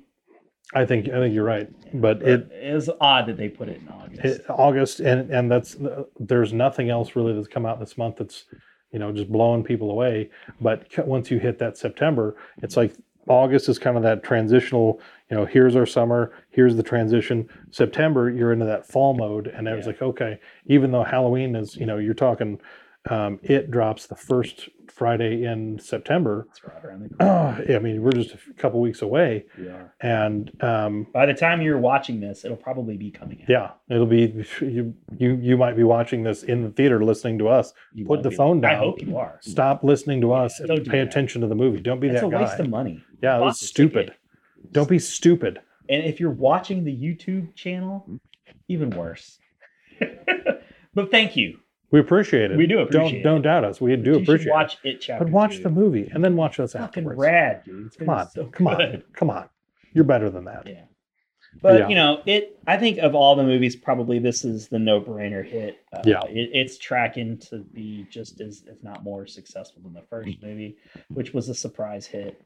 You know, you're talking like 120, 130 million opening weekend, which is huge for September. For a September movie, for a horror movie. Yeah.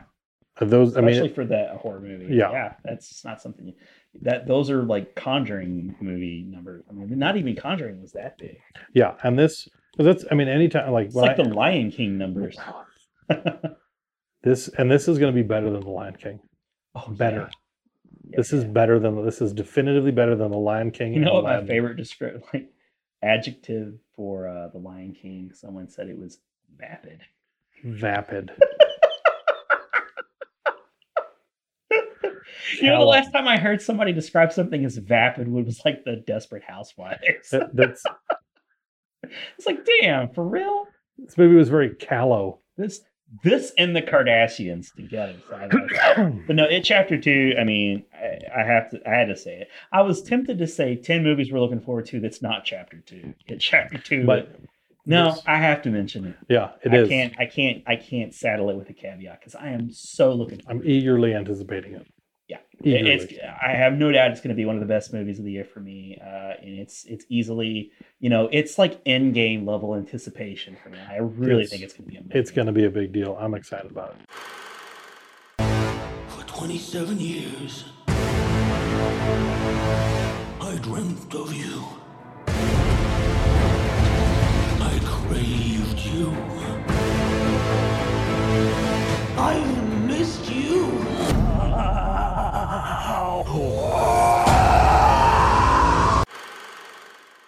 Okay, Adam, what's your second? All right, let's see here. Let's keep this rocking and rolling here. What is my next one? You got something wholesome so I can bring it back down again?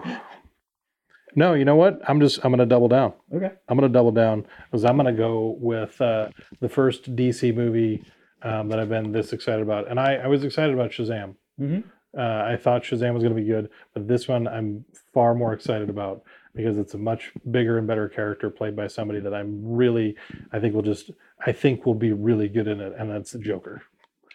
It's Joaquin Phoenix as the Joker was such on the nose casting. he just I watched Her I the love other that day, movie. Yeah. and his personality is unsettling. Yeah. Like when you go through because he can play a lot of different stuff, but he plays crazy so well. I mean, he really does. Like You Were Never Really Here. Yeah, I was just gonna mention that movie. Where he's the vigilante, more like like Charles Bronson on steroids type. And with a hammer, ball peen hammer. In that weapon of choice. What I liked about that movie was, like in the world where we have the John Wicks and we have the Takens and we have all these vigilante movies, the violence is one of those front and center things. And what I liked about You Were Never Really Here was a lot of the violence was kind of directed off camera. Like you would catch, you would see on the security videos, you would see like the tail end of him hitting somebody. Yeah. It wasn't that in your face, like, oh, here's this big choreographed fight. It was the implication of violence. And I think because you believed it so much because of his character and because he was so unhinged, and you're just like, a guy that can be slightly terrifying because what I think he's doing, this guy's going to do great as the Joker. Yeah, he's not like Eli Roth, where he gets this pornographically showing you the violence. Yeah. And that's an interesting parallel when you bring up the you were never there here. You were never there. What was that one? You Were Never Really Here. Yeah, You Were Never Really Here. That is almost like it's if there was a point, that movie is like if you tipped him towards good, the Joker is if he gets tipped towards evil. Like there's a level of breaking of a human being, and he just so happens to be choosing to harness his violence to save kids versus terrorizing a city. Yeah. But I mean, he's the perfect guy. He is. He's such an emotionally unhinged person. And he gives you those kinds of performances where, like, even in the trailer, my two favorite things about the trailer, and I can't remember if we've talked about this or not, but when he puts on his clown makeup, one of the things, because I've in my travels and the things that I've researched, one of the things about clown makeup that I've found, that actual clowns, like professional clowns, typically tend to keep the makeup that they do with rounded edges, because it's more it makes them the straight edges and the points are more jarring for children, just on a psychological level. And they go, like everything on his face, there's the points, the triangles over his eyes. Yeah, everything above is his eyebrow. Everything is very that way. Yeah. And so it felt like an intentional choice right from the trailer. And then the other part in the trailer that they had was that comedy club that he's in a couple of times. If you're paying attention, I think one point somebody else is on stage, and I think at one point he's on stage, and you see behind him it says Pogo, which was the name of John Wayne Gacy's clown. And I just love it. It's like, okay, it feels like if that's the kind of attention you're gonna, the nod they chose to give you, so good. That's your Easter egg, right? Like you're like, I'm already like, I wanted to see this, and like I feel like you gave me something like, I think you're really gonna want to see this. I'm like, yes, I do. I really want to see it. I'm excited because when you first heard the news that the guy who brought you the Hangover movies was writing this screenplay for a Joker movie, everybody I know was just like, I hope this does not. It came. The announcement for this movie came at a time when Warner Brothers seemingly was just throwing any kind of announcement out there to see what stuck. There were all kinds of movies that were going to happen. You're like, oh, this movie's going to happen. There's going to be, I assume there's still going to be a Bird of Prey movie. Yeah, I think they're moving forward. I suppose, but I mean, just about every other week there was some like, hey, what do you guys think of this? And then the people would be like, oh, the internet would do its thing. Like, I hate it. Yeah. And when there was the news of a Joker movie, and this is like right around the time when the Batman was falling apart. Yeah. Like Ben Affleck. This was months ago.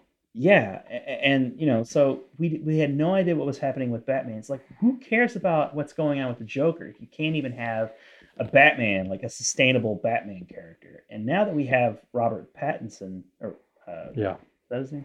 Sparkly Vampire, yeah. Sparkly Vampire. Like now I'm just curious, like what's gonna, like, are they gonna, is this just a one-off? I hope it's not. I think that's what they're saying it is. I think it's just going to be its own thing. I don't even think it follows any storylines from a comic book. I think it's just like, here's the character. It's just a character study. It's the Joker, and we made a movie about him. Now, if this movie goes off to be a huge hit, which it's gonna be, I feel like it really is. It's gonna be a massive hit. Now, Joe, it comes out October 4th. Yeah. So this is a full month removed from It Chapter 2. And it's right in a perfect spot. There's nothing else huge coming out at this time. No. And it's gonna have a summer feel to it. Yeah. And maybe people, I have a feeling this movie might be whatnot. I think people are gonna expect Heath Ledger and this big action-packed kind of thing, but it's really gonna be just a character study, just the evolving of this person, this normal. Well, maybe not a normal person, because it is seemingly normal person, like finding out what's going on behind what's going on in his mind, and becoming the Joker character. We've seen Jack Nicholson become the Joker, who was just like a gangster with no conscience. Apparently, he was a little bit crazy and mad, but you don't really see what goes. Like you don't see why he becomes the Joker. He was just already kind of evil. There was a meme, I've seen it a couple times now, and I enjoy it, about this movie. And it was I think the top half of it said 1989 to make the Joker, you push him in a vat of chemicals. In 2019, to make the Joker, you push him into society. Oh, that's so good. Yeah, I was like, that works so well. But with Heath Ledger, like he was the Joker already. He was full on the Joker.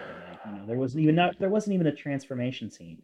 And, to a much lesser extent, Jared Leto and the Suicide Squad, he was already the Joker. Like you saw like the scenes with, Harley Quinn, but he was the Joker even then. So this is a true origin story, it feels like. And since it's not based off any comics that we know of, it's going to be really interesting to see how it's received. Because I was never it's no surprise, I'm not a big DC fan, but Batman does get a pass on that. So I love Batman and most of the storyline.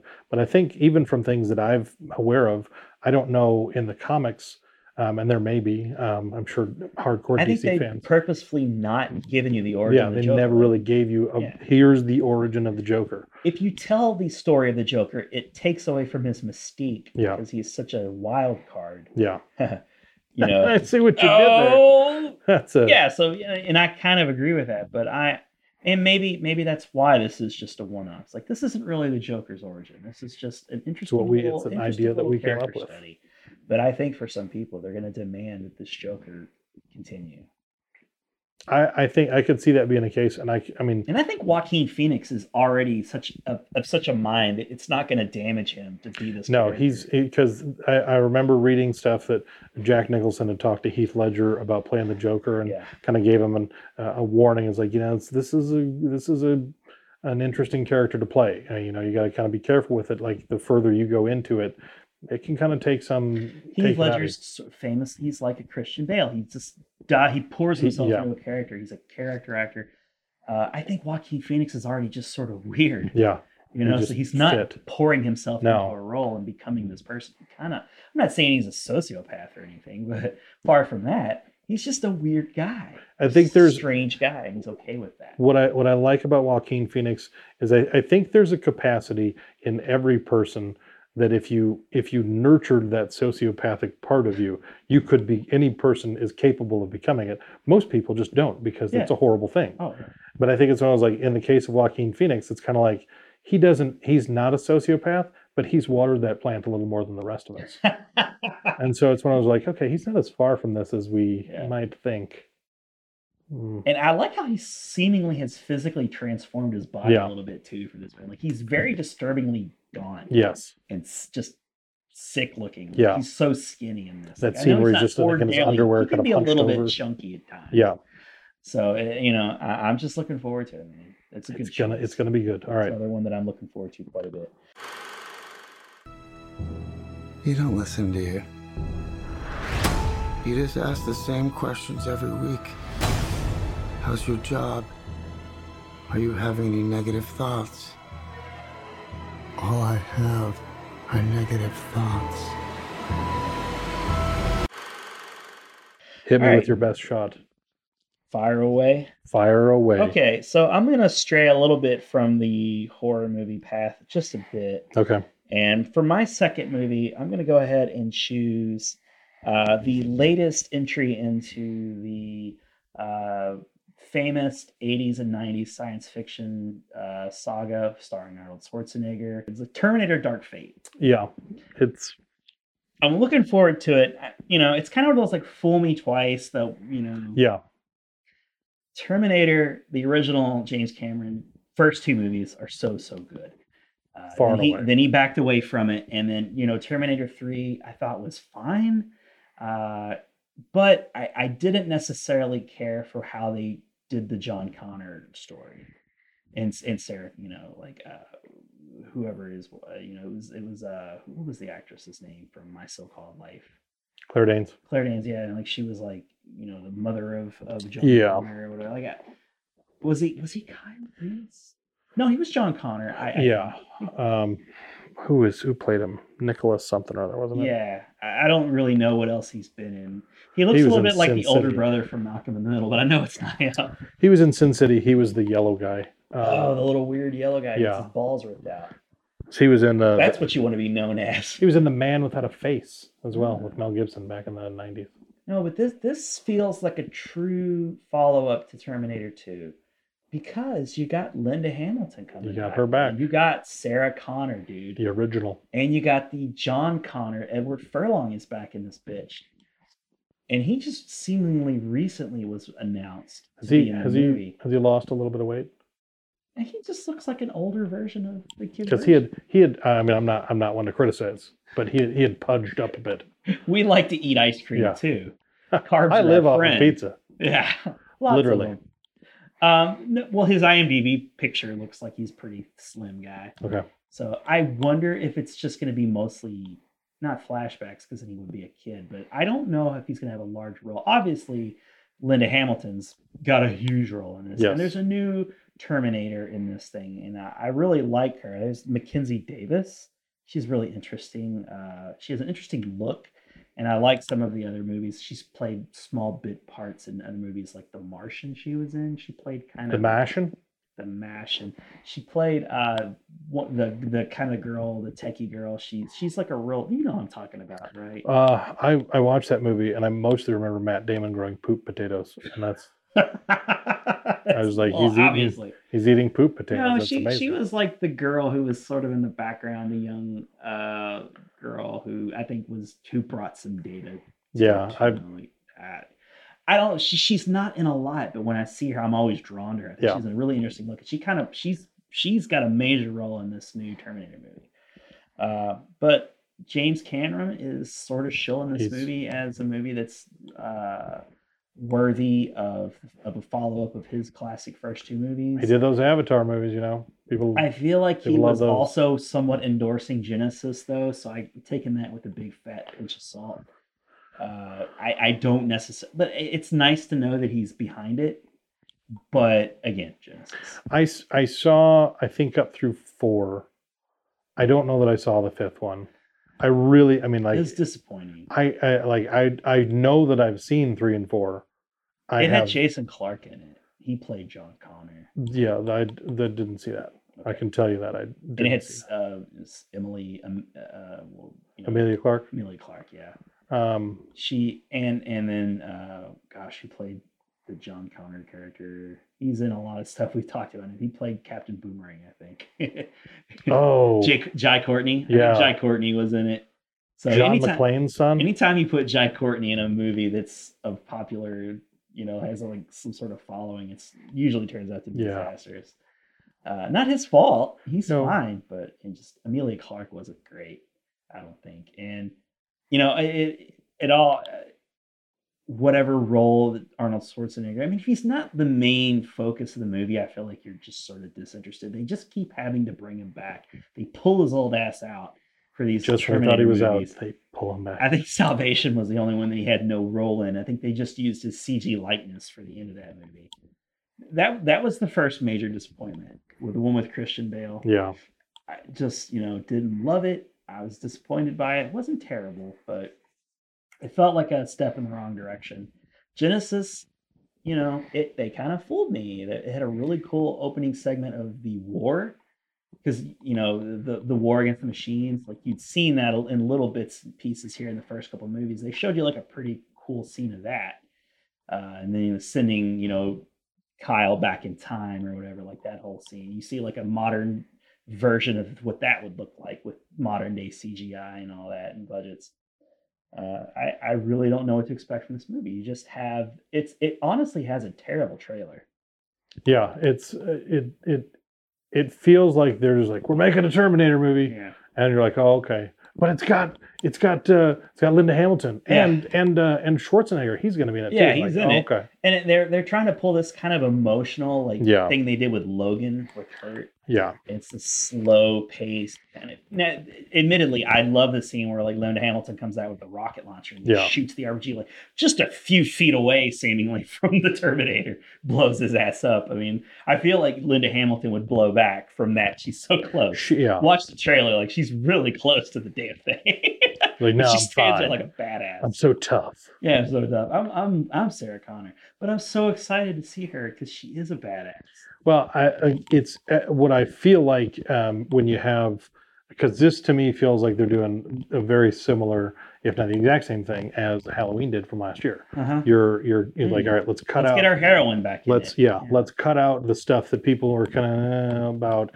Shit we tried that didn't work. Let's get go back to the roots. Let's cut that out. Let's go back to the original story.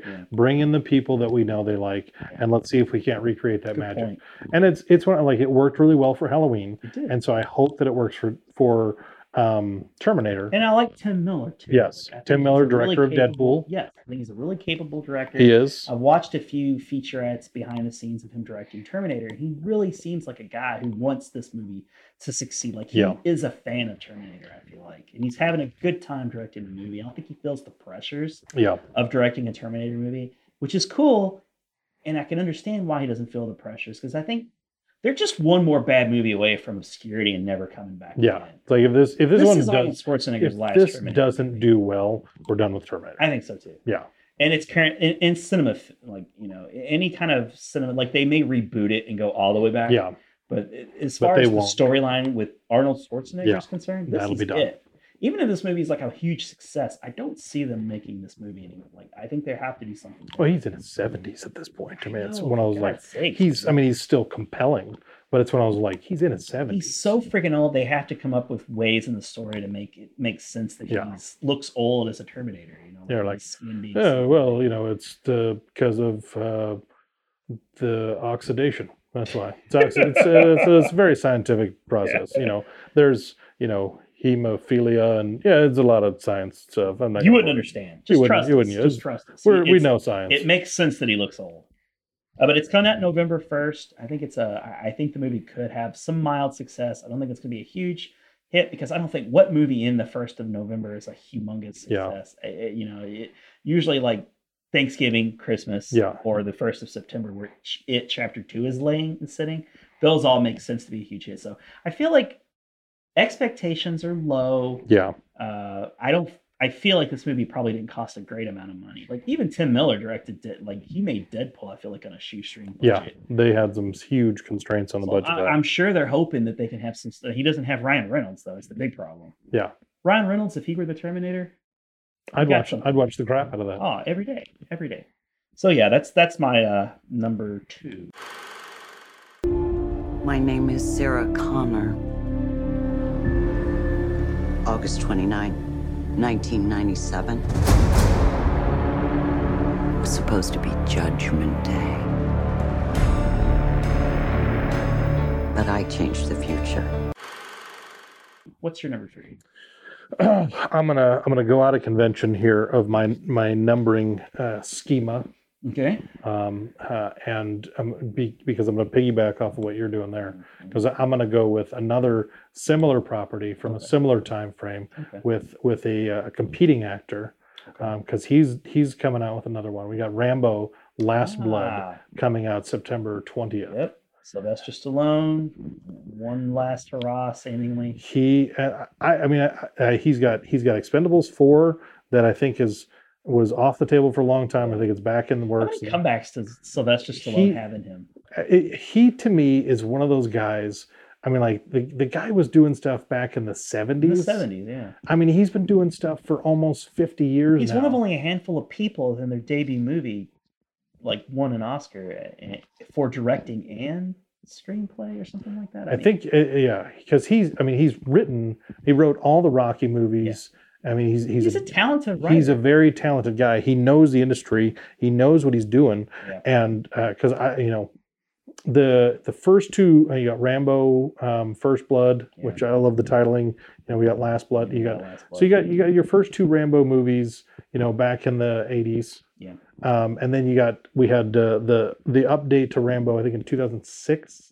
Yeah, just Rambo, I guess. Just Rambo, yeah. And I liked it a lot. It was really when I was like, when I went and watched it, it was like, this is phenomenal. Yeah. I mean, it's when I was like, you took the character that we already knew, we already loved, and you dropped him into a whole new story, and you elevated him to the expectation of action movies in 2006, and you adapted it well. I mean, when he comes in the final sequence, the action sequences were very smart. He wasn't a Superman in those movies. He was just really good with this crossbow, and he was excellent at he's just Rambo. Like he was John Rambo.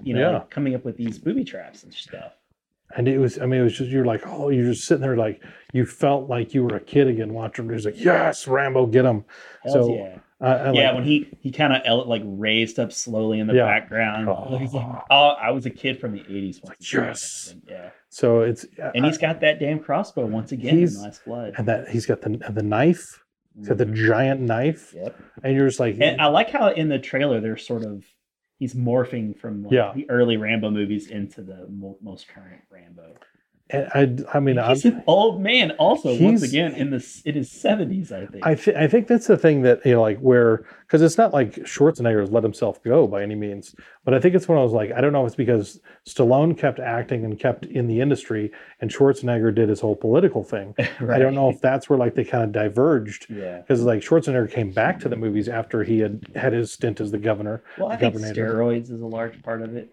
At one point, maybe he was on steroids. I don't think he's been doing it because he still works out. He's a fit man. Yeah, he's fit. His age, but Stallone is unnaturally fit for it. Like his muscles look strange. And it's the thing is, you're like, oh wow, he's like 70-something years old. Yeah. But it's when I was like, but he's a badass. Yeah. You're like, I want to go see him as John Rambo because he's going to kill. His presence is still there. Like he's got all the presence of a man. Oh my gosh! But with that wisdom and that the eyes, his eyes are the same, and that's why I like when they would go from young Rambo to the eyes are sane, but he's just older now. He just have an old body, but his eyes are still. And he's found a meaningful way to. It's because it's when I was like when he did Rocky Balboa, and then which really coming off of Rocky V. The weakest of the Rocky movies up to that point. Only in America. You got Rocky Balboa. It's like, oh, wow, there's juice left in this franchise. Absolutely, and then you have Creed and Creed 2. And then with Creed was genius. I love how they back-ended a Rocky sequel. Yeah. That was a backdoor Rocky sequel. They did not, for the first half of that trailer, it was not a Rocky movie. But he keeps, and what I appreciate is he takes these franchises, and it doesn't feel like a gratuitous cash grab, can we make another? He still has something else to say, and it's and he keeps doing it. It's like, okay, I got to give the guy props because he's directing, he's writing, he's doing all these things, and it's and the movies he's putting out in his 70s that are incredibly physically demanding. Yeah, he's still right there, and it's hey, more power to you, man. I root for Sylvester Stallone. I root for Rocky, and I root for Rambo. So he's always been that guy. You're no matter what he's doing. With my kids, we went through the first 6 Rocky movies. We didn't watch Creed or Creed 2. But the first 6 Rocky movies, I think 5 of the 6 are PG. So I was like, well, I could show these to the kids. 5, I shit on it, but it's still entertaining. It's still, it's the weakest of them. Yeah. But the weakest Rocky movie is still better than a lot of other movies.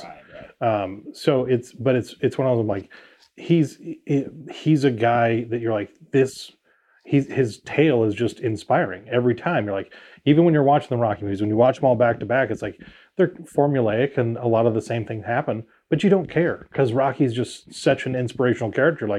We just love Rocky.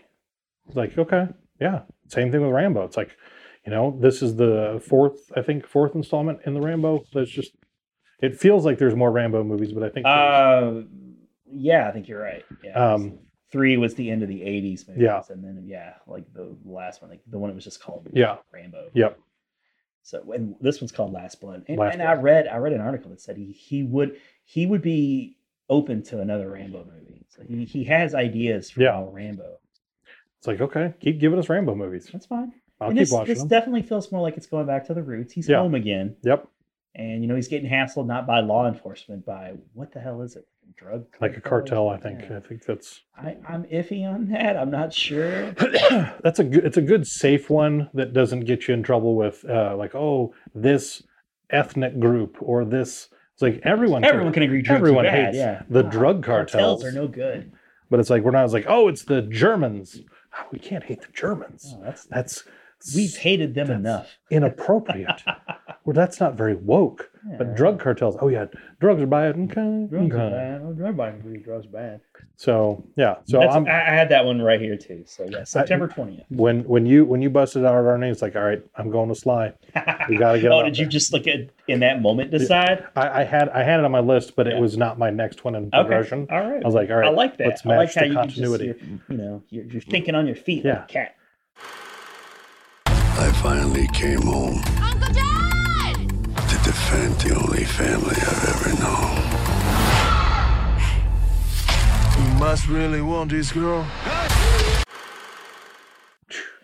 Okay, so They yeah, call we've me had Whiskers. some overlap as I knew we would. So for my next movie, and this was a tricky one because I don't even really know necessarily if it's going to even get much of a theatrical release. For October 15th is the day, and I've already got my tickets. I pre-ordered. I do have a ticket. I can't believe I actually bought a ticket this far in advance. Didn't do that for Endgame, but I was positive that was going to be in theaters for a while. And that's the much anticipated return of Jay and Silent Bob and Jay and Silent Bob reboot. And from what I understand, it's a very grassroots kind of deal. Yep. You know, like they're promising at least one weekend in theaters. Probably not going to go beyond that. It's a Fathom Events kind of thing, so you'll get a couple of shows, and they're sold out. I mean, in our area, like you're not going to be able to go see the Jay and Silent Bob reboot at least during that week. Yeah. If there's a miracle happens, and it won't, because Kevin Smith movies just do not do well in theaters, and he knows this, which is why he's not even going to spend the money. He had a long Facebook Live post where he was going through the numbers, and he said, "Hey, we make a movie that costs $20 million. It just, if I want to put any sort of meaningful advertising campaign for just that opening weekend, it's another $20 million, the same exact amount, Which is ridiculous. Movie costs, and it ain't going to make a damn bit of difference because Kevin Smith fans are going to see the movie sometime. They're not going to flock to theaters. In October, you're not going to get people like, oh, what is this Jay and Silent Bob business? Yeah, and just your casual. And Jay and Silent Bob Strikes Back was a moderate hit. Yeah. I remember doing okay. Unfortunately, had the bad timing of coming out the week of 9/11, but at least it came out before that happened. Yes. I went to see it in theaters. Loved it. I watch it all the time. It's really fun. And everybody's coming back for this one. And it looks like they're having fun. They got a bunch of really impressive cameos slated for this new movie. I think one of because in watching the trailer, I remember being really excited. And because it was just like, and even he joked about it as like, we're essentially remaking Jay and Silent Bob Strike Back. Mm-hmm. And I like his meta perspective on everything. And it's just, I love his perspective on just about everything anyways. But it's one of those, it's when I was thinking about it, it's like Jay and Silent Bob Strike Back did so well because all of the people that were in it at the time were big names and it had a lot of studio money behind it and it was getting a big push. And what I loved about the reboot trailer is a lot of the same people are coming back. Yeah. But as a Jay and Silent Bob fan, Jay and Silent Bob fan.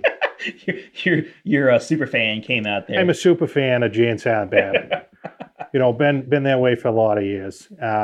So Jay and Silent Bob reboot. I'm really excited. So I'm watching the trailer, and in the trailer, there's all these people that were in the Fast movie. Strike Back.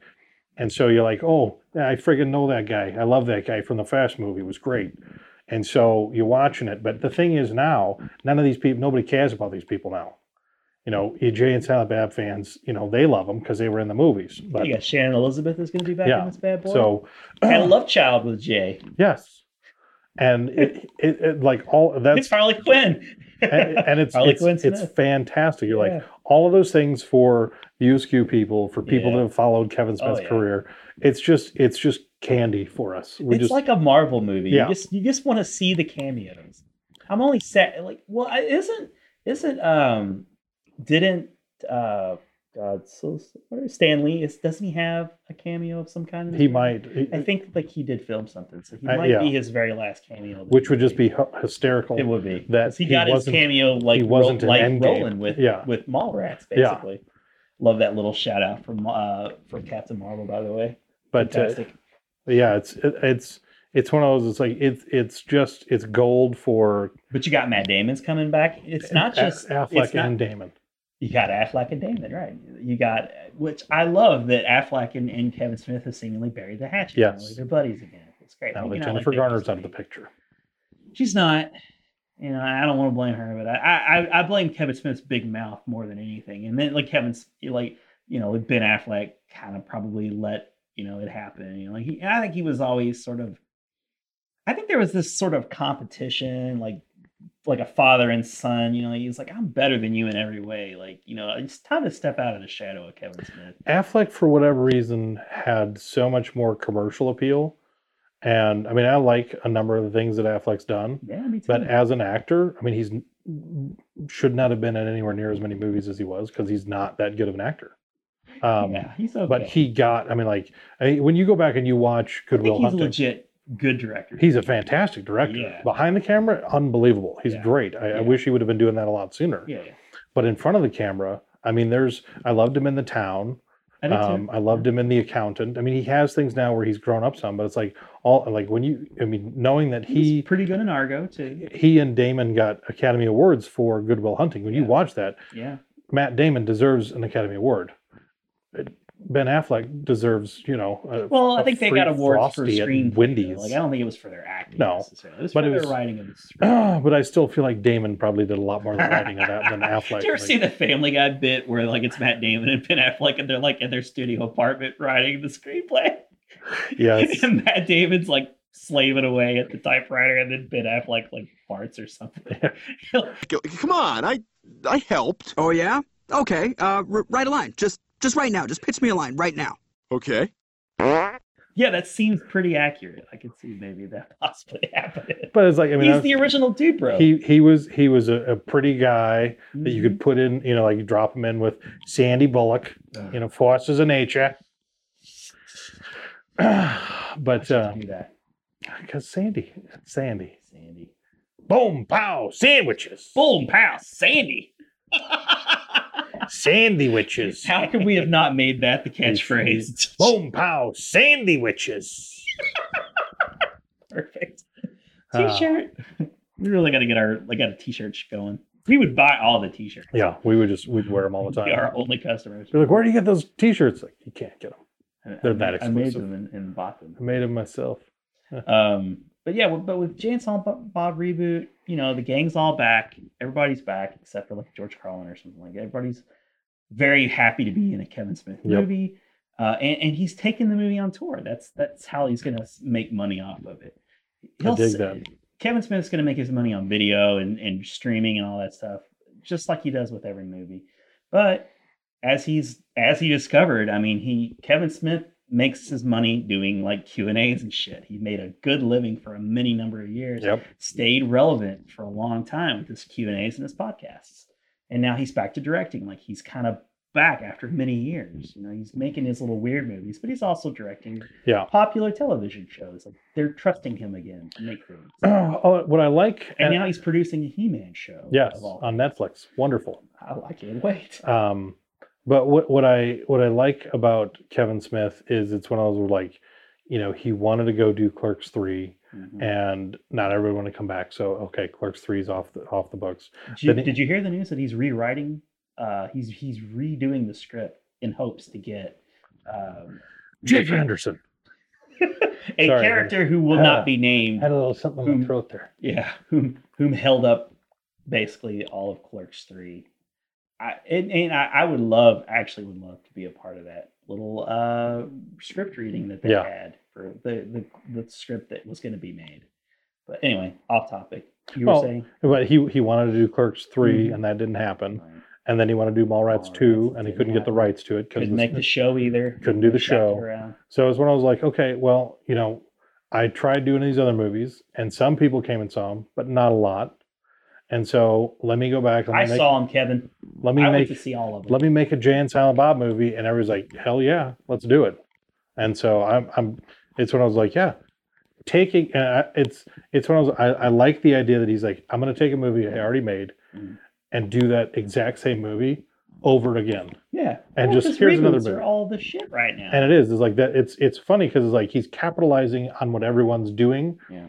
And it's kind of poking fun at that idea in general, for sure, while capitalizing on it at the same time. And I love that. I love his business sense in that, because it's like, all right, that's where I'll make some money. I'll go make it. Because people would always give him crap because when he burst on the scene as this indie director for Clerks, it's like, oh, he's this indie director. Like, no, he's a guy that had a funny story about here's what me and my friends do.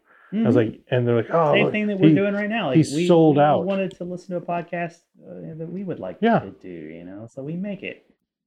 I'm sure his only regret is not being able to cast Carrie Fisher as a Harry Bush nun. Yes. The book. You live by the book. Yeah, we live by the book. The unwritten rules of the road. LaForzes? You guys don't know who LaForzes is? So yeah, Jay and Silent Bob reboot. Obviously, it's not going to be much of a presence in theaters, but that doesn't matter. Doesn't matter. Because if I'm going to go to bat for Lifetime movies, then of course I'm going to go to bat for Jay and Silent Bob reboot. And if he comes to my town, if he brings the movie there, I'll go see it. And I think eventually he probably will. Yeah. Like you can't go to every town on the initial run, but from what I understand, a lot of the shows are selling out, so he's just going to add more dates. Yeah. So. But I already have my ticket. I went to Fandango, bought my ticket. I'm going to see it here in theaters. I'm going to continue my Kevin Smith streak, and I'm looking forward to it. I think it's going to be really funny. I dig it. I think a lot of people are going to go look at this thing and go, okay, Kevin Smith. He never was or never is going to be the mainstream director. No. That, he himself hoped he would be, but he is the best Kevin Smith there ever will be. And he has a substantial enough following. People that, like we're two guys. I'd watch the guy make anything. This very well may be the most profitable movie he makes. Yeah. Because he's ahead of he's finally ahead of the old school thinking. He learned his lesson and just keep doing it, man. Yeah. Take that movie all over the country. Hells yeah. Sell out an arena. Everybody will watch the movie. It doesn't even matter if they've seen it a million times. Like I did a Q&A with him where he showed Mallrats in the beginning. Yep. People came early. They watched Mallrats. It didn't matter. We were just all as a collective group of Kevin Smith fans. We were just all happy to watch Mallrats together. Yeah. I love that he comes out and he's like, by a show of hands, which one of you guys saw Mallrats when the original run? And then I think a few people raised their hand. Like I couldn't even raise my hand to that. It's like I wanted to go see it, but I couldn't. Well, he got critical acclaim from film festivals for Clerks. Yeah. And so the studios gave him some money to make Mallrats. Yeah. But really, by the time Mallrats came around, they hoped he'd be the new, Miramax Golden Boy. He wanted to be the next Richard Linklater, and they wanted him to be the next Richard Linklater. Yeah. And he connected with a fan base in the same way that Richard Linklater does, but not in the same commercial way. I would argue that he connected more so with. He connects more so with his fan base than Richard Linklater did, but I think Richard Linklater had more commercial success with his films, and that's studio wise. That's what they were hoping for. I think Kevin Smith was far more successful in his venture than he anticipated.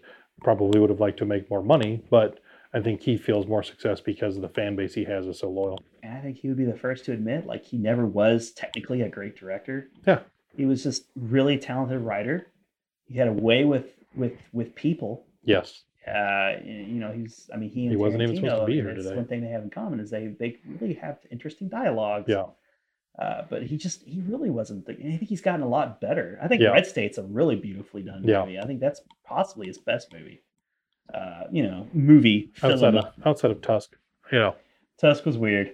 Tusk was weird. Tusk was very weird. But Tusk was one of the movies that they pushed it. People was like, stop making Jay and Silent. We want to see you do other stuff. And he did it. It's like he went out there and he's like, I'll do some different stuff. I'll do some stuff that you guys, Yoga Hosers a little more fun. Yeah. But yeah, I remember seeing Tusk and just being mostly disturbed by it. But that was a very punk rock attitude towards Tusk. Like he's like, I'm just gonna make Tusk. Yeah. I don't even really care if anyone else to see this. I want to see Tusk. I will make Tusk. I want to see Justin Long turn into a walrus. Yes, and he made it happen. Via some crazy psychopath.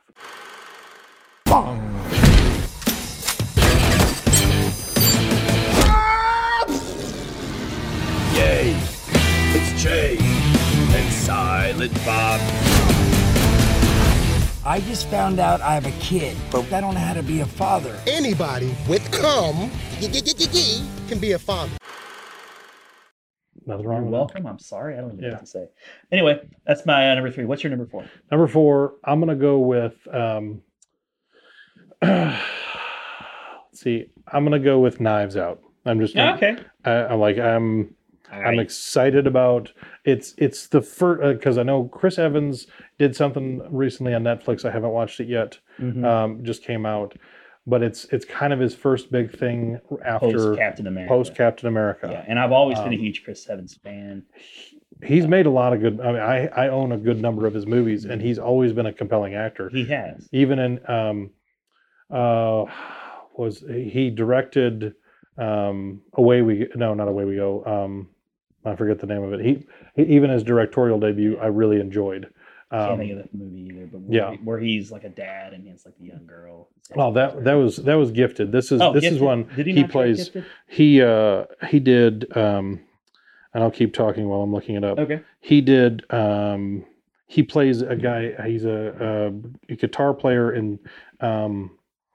Just making money off tips in Grand Central Station. Meets Alice Eve, I believe, and they kind of and they have this.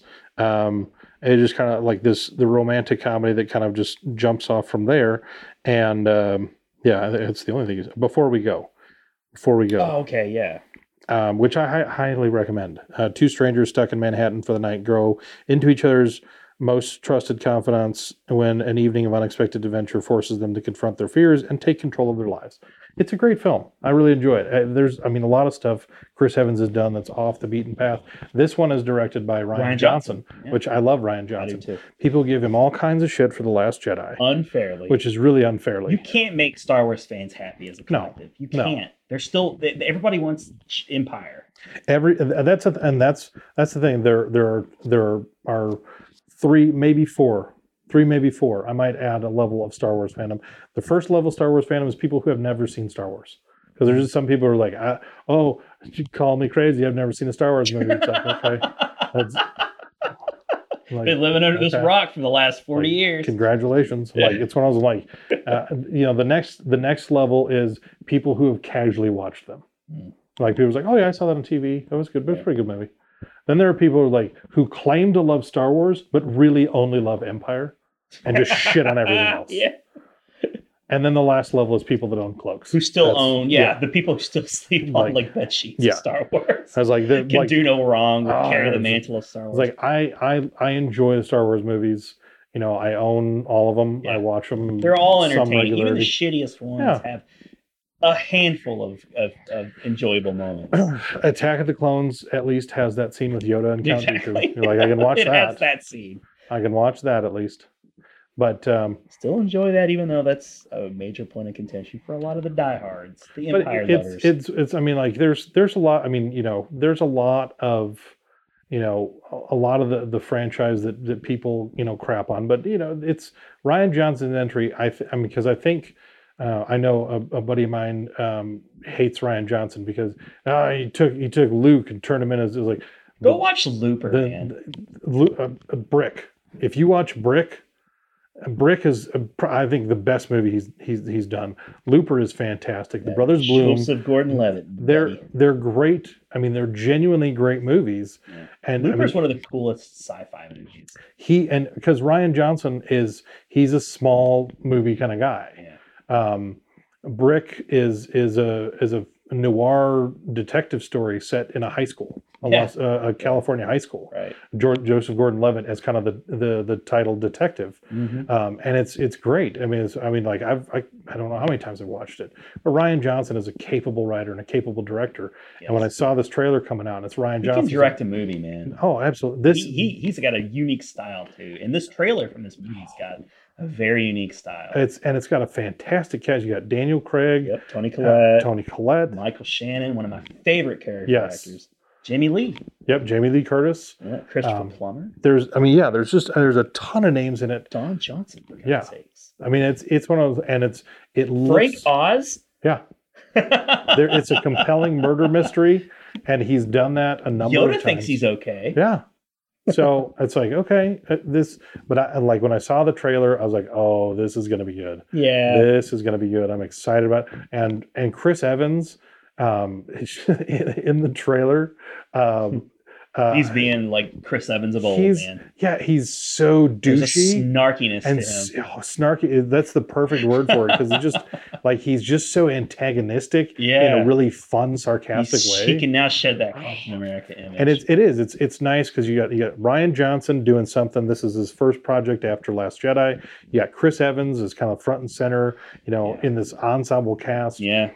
I hope big things for it. This will be. I mean, Daniel Craig, Tony Collette, and Michael Shannon. I mean, those are three actors. These are. I mean, you got some big, solid names in it. So to me, and it comes out November 29th. Mm-hmm. So you got the week you've just eaten your turkey. Yeah. You've had your nap. It'll be one of those. What I'm hoping is the people that don't want to go see. It's a Beautiful Day in the Neighborhood. The people that are looking for something a little edgier. It's going to be for an older crowd. Yeah, this is an older crowd. It's not for the younger crowd. This is not going to be one that breaks the box office. No. But this is one I think that we'll find. It'll definitely have a niche crowd, and I hope that it finds a larger audience, that people go see it, and the word of mouth starts to trickle out after the first week or two, gives it some longevity through the holiday season. I have no doubt it's going to be very watchable. I think it's like, you have that Beautiful Day in the Neighborhood is the one that's going to it gives you that happy family feel. And this one is my family's not happy. My family's dysfunctional. Okay, go see Knives Out. I really do. I think Frozen 2 is going to be the one that makes $200 million the first couple weeks. A Beautiful Day in the Neighborhood, that's going to be the movie that just plays all throughout Christmas. Yep. People are going to be going to see that with their kids. Yep. Grown men are going to go take their mom or dad to go see this movie. There's going to be waves of this, people going to see this movie for a long time. It may end up making just like $125, $130 million, but it's going to be in the top 10 for like 2 months. Yep. This movie here, in other words, I think it's going to make good money for a couple weeks. Yeah.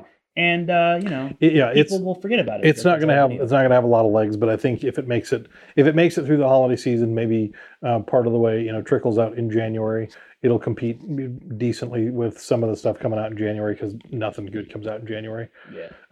But yeah, it won't be around long, but I have high hopes for it, and I think it'll be. I think it's a great post Thanksgiving Day movie. I'm excited about it.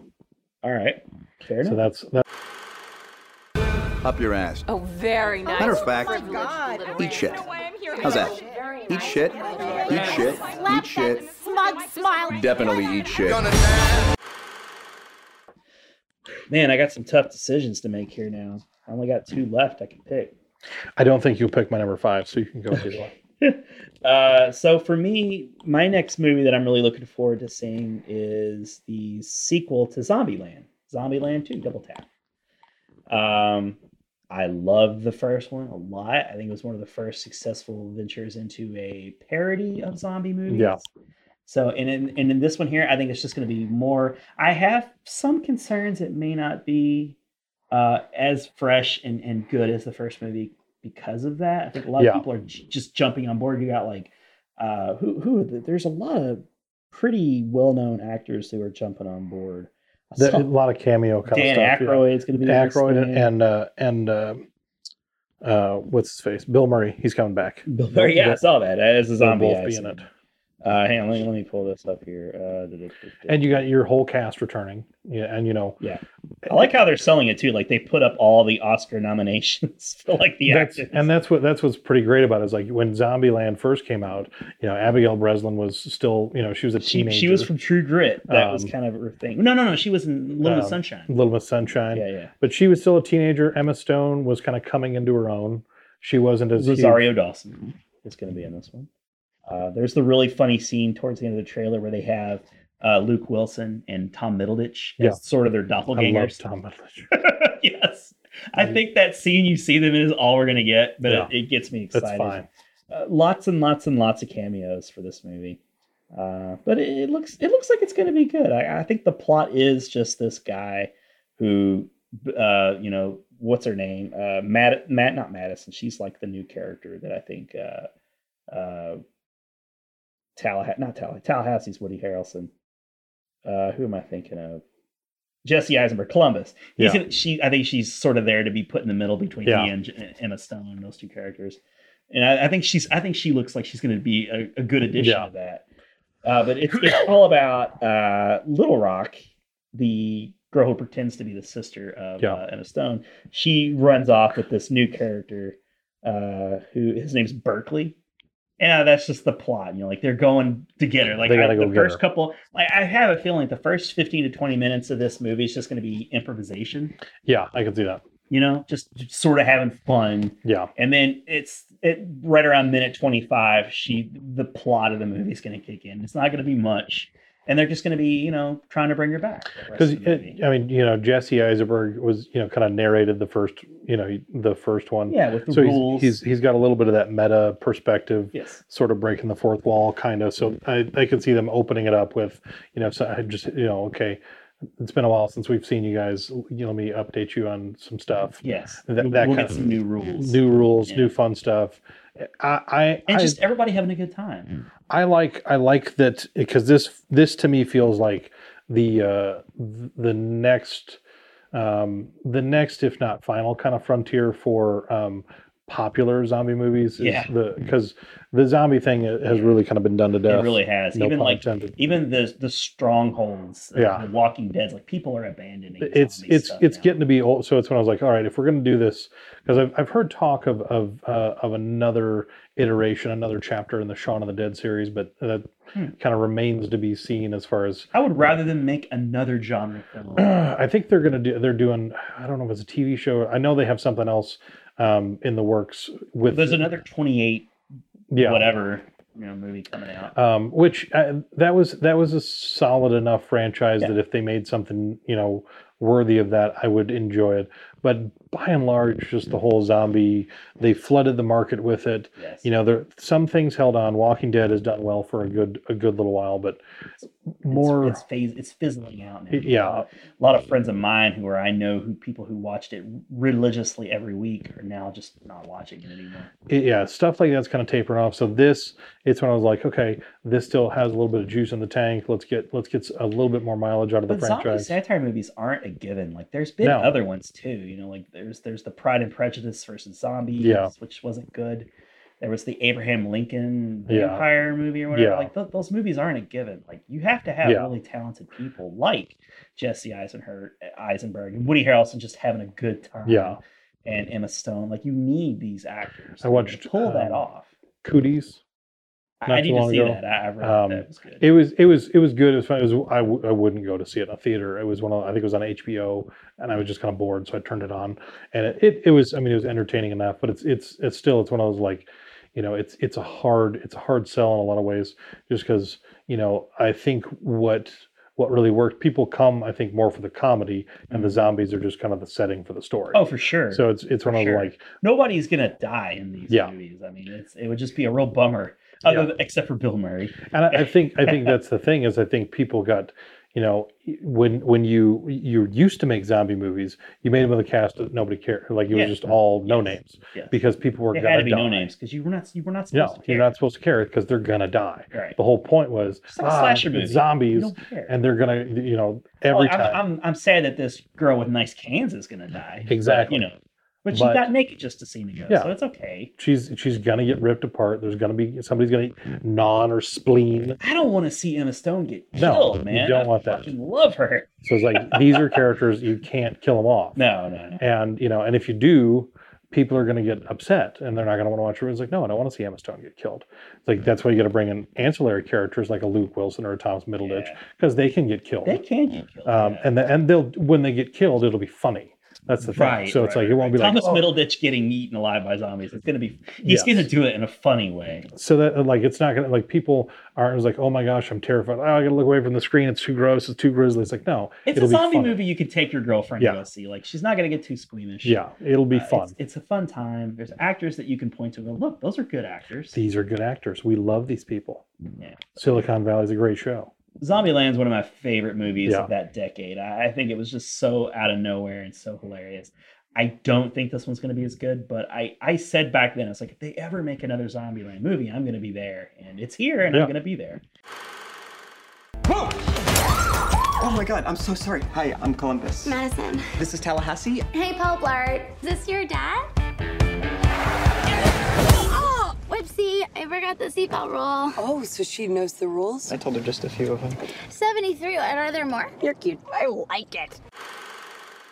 So, what's your final pick? My final pick, this one's a little bit off the beaten path. By the way, Zombieland Double Tag, October 18th. So that's your Halloweenish movie, right? There's your scary movie for Halloween. Go watch Zombies. Go laugh your butt off. So my final pick, this one is definitively off the beaten path. Okay. There are a number of it came down to because I had. Do a couple shout outs if you want. That's fine. I'll do Zombieland Double Tap was one of my alternatives. Dr. Sleep was one of my alternatives. My honorable mentions, Current War. That looks interesting. It looks interesting. It's one of those I'm like, I'll catch it when it comes out on DVD. Michael Shannon, Benedict Cumberbatch. Yeah, it's about the Nicholas Hoult. Yeah, he plays Tesla. Nicholas Hoult is Tesla. Benedict Cumberbatch is Edison. And Michael Shannon is Westinghouse. Westinghouse. Yeah, so So here's the thing. That movie was made a couple years ago. Yeah, like 2017. Yeah. Yeah. So that threw me. Like, why movies that sit on the shelf for a long time like that typically aren't good. No. So it'll be interesting because it's when I was like, okay, the trailer makes you think it's a really interesting story. Yeah, it's a good trailer. And you've got some solid actors there. It's got to be at least worthwhile. So it's like, okay, but it's when I was like, it's not going to be a huge release. Like it might make it to Baxter Avenue, maybe for a week in some of the bigger theaters, but it's not going to. I'm honestly shocked they didn't throw it out on digital or streaming or something. I'm kind of surprised just because of Benedict Cumberbatch. Yeah, you could you got Doctor Strange in this thing. I don't know if they're banking on it. I mean, you have Doctor Nicholas Strange Hoult and Michael Shannon are not, and you have Spider-Man. But Benedict Cumberbatch is for sure a guy. And I mean, you got Spider-Man in it too, Tom Holland. Tom Holland, yeah, he's in it. So it's like you got some notable actors here, but and then my last one, the trailer for this just came out the other day. Motherless Brooklyn. Ed Norton wrote and directed it. Okay, is that the one with Bruce Willis? Yep. I want to see that trailer. That looked intriguing. It's one of those I'm like it reminds me of the character that Ed Norton played in The Score. With Bobby De Niro, the handicap kid. There's something to his character. He's got some kind of twitch. He has Tourette's. Yeah, there's something to him, and he works with Bruce Willis. It looks impressive. It looks like when I was like. Speaking of burying the hatchet, did you see that Bruce Willis and Kevin Smith also buried the hatchet? They are back on good terms, which I'm happy about. Makes me happy. Thanks, Bruce.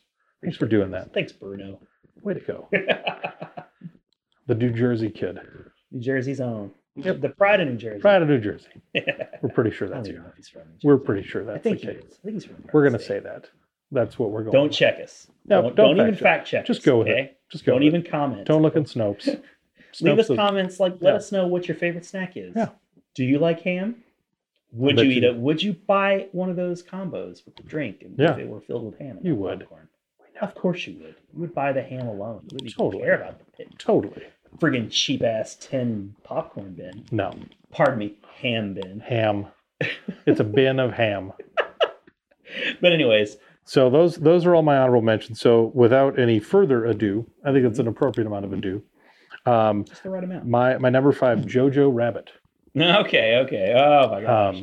Well, it's your boy from who directed it's Taika. Ragnarok, right? It's Taika. Yeah. And I love me some Taika. He plays Hitler, am I wrong? He plays Hitler. Yeah. And it's one of those, I'm like, okay, I love the whole, I mean, the trailer is just fun and it's witty and it's total satire. It reads to me a lot like The Death of Stalin, which I enjoyed. It came out a couple years ago as a similar kind of movie where it was a parody of Stalin. Yeah. That one didn't go over big, wasn't a huge success. Had some Monty Python guys. Everybody in it was British. It was like all of these Russian guys, and they were all British.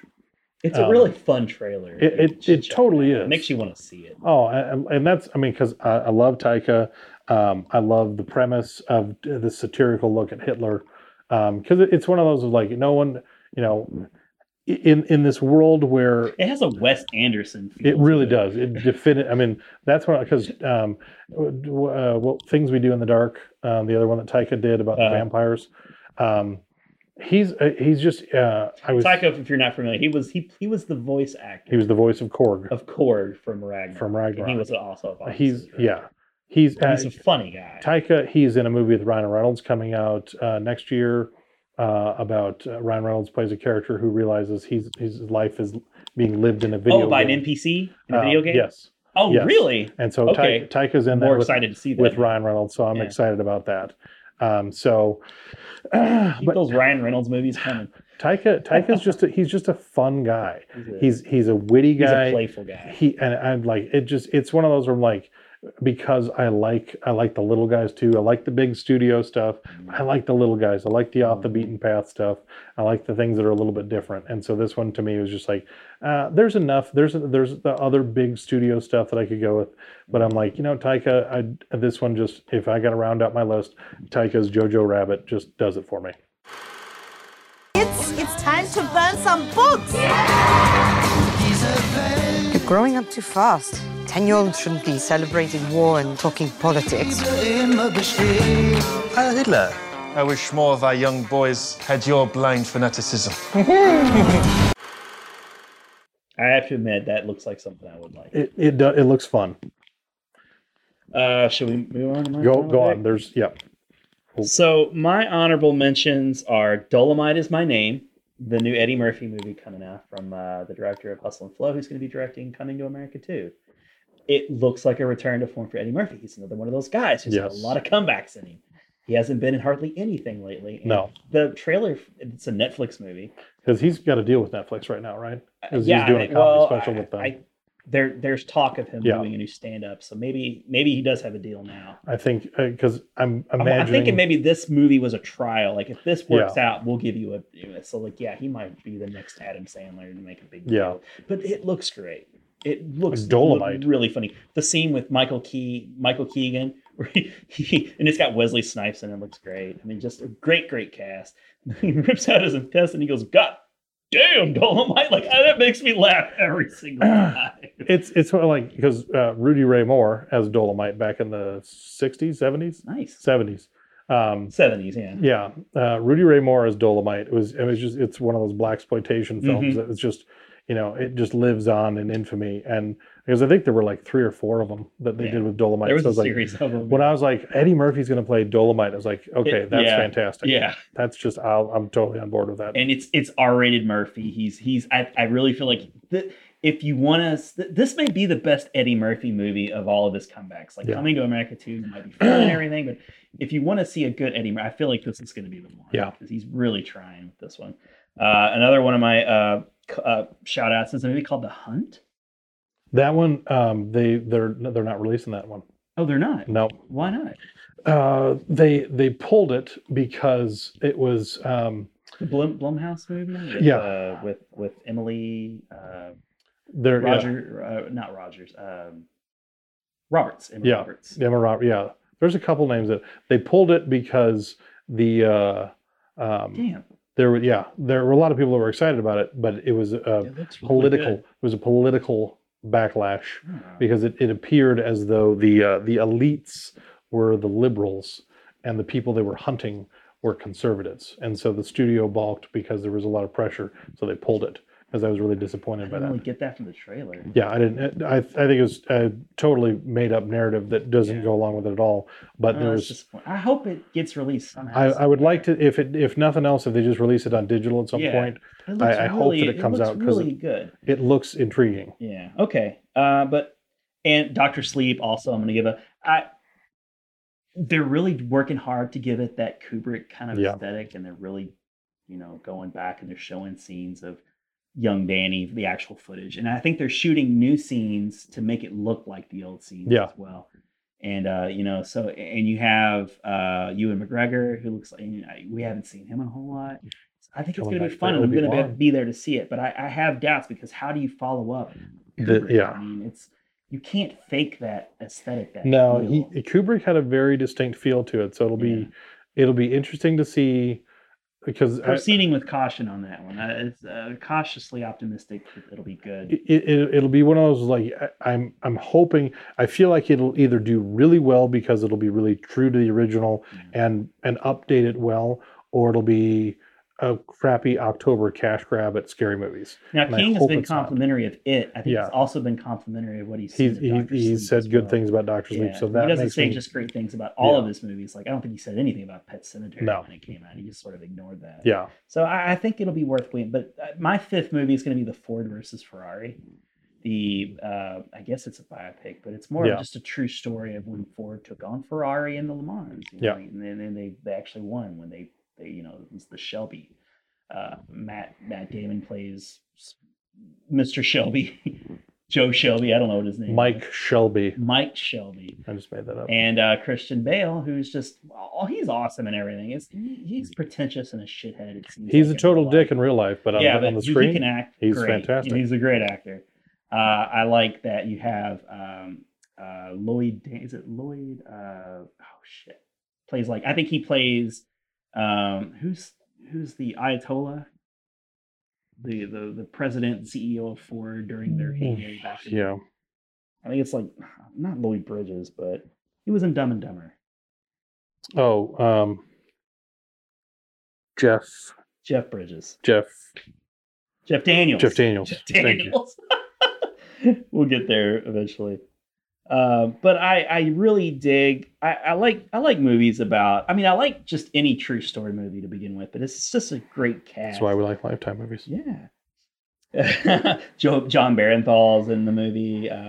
Josh Lucas. I enjoy. Does this mean he's not doing Home Depot commercials anymore? No, I guess not. Dang it. Or romantic comedies.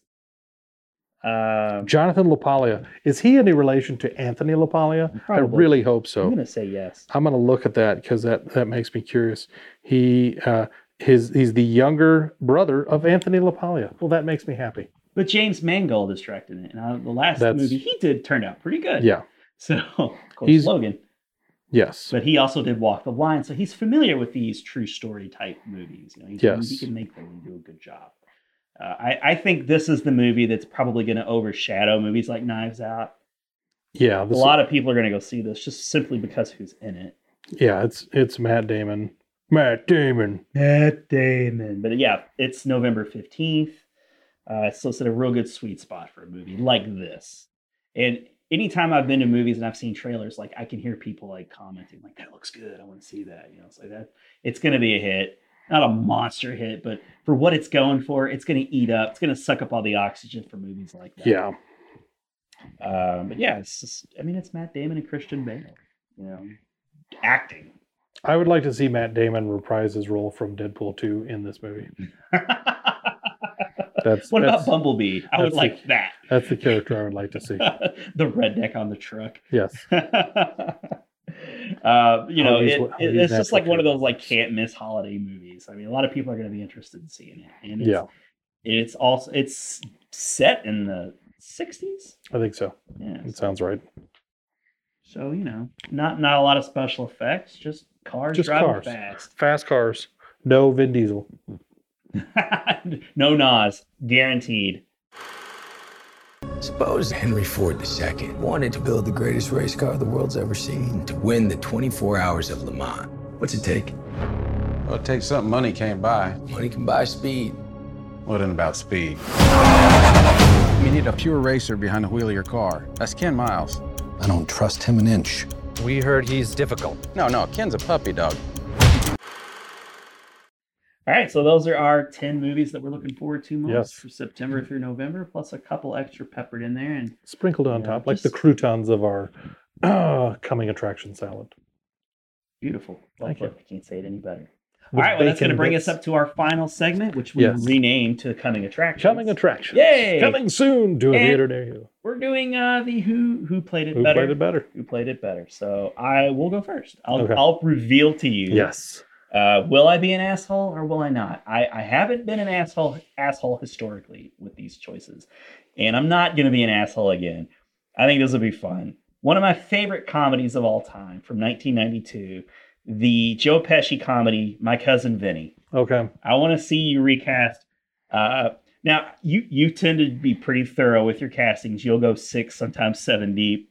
Here are the people that I want you to cast. Okay, for sure. I want, obviously, Vincent Gambino. You got to do him. We got to do Bill, who was Ralph Macchio's Ralph character. Macchio. Stan Rothstein, who played his buddy. best buddy. Mona Lisa, Vito, obviously. We're going to have her, otherwise known as Aunt May. Judge Chamberlain. You got to have Judge Chamberlain. Should I just go with John Lithgow? Pet Cemetery. You could if you wanted to. I could totally see. And then there's District Attorney Trotter, the prosecutor. I mean, those feel like you got to do. I want you to do the Grits witness, the Grits guy. I want you to cast that guy. He's one of my favorite parts of the whole movie.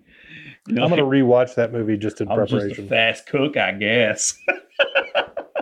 Toyuch. Yeah. So My Cousin Vinny from 1992. What movie? What classic movie starring children are you going to have me cast?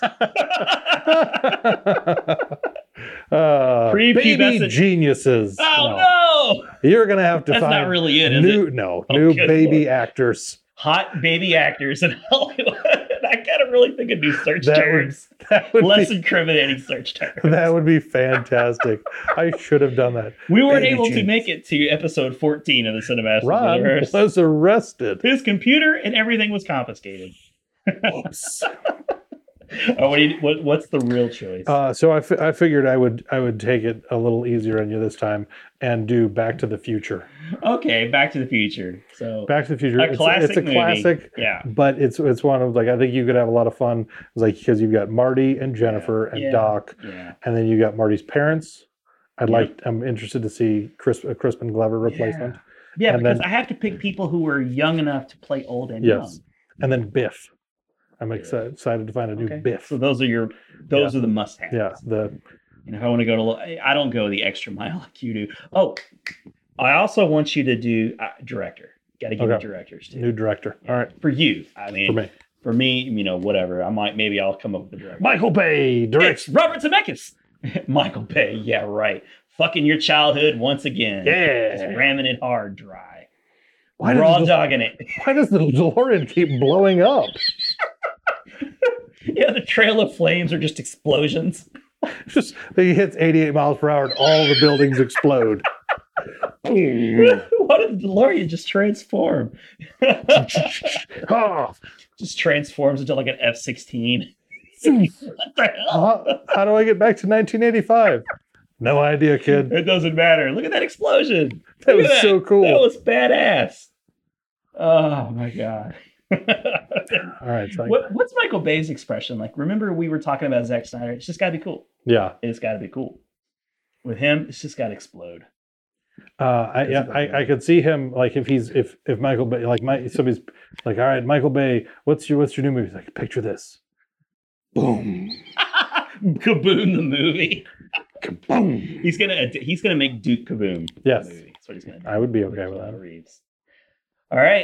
That was fun. That is a good time. That's gonna take us right up until episode.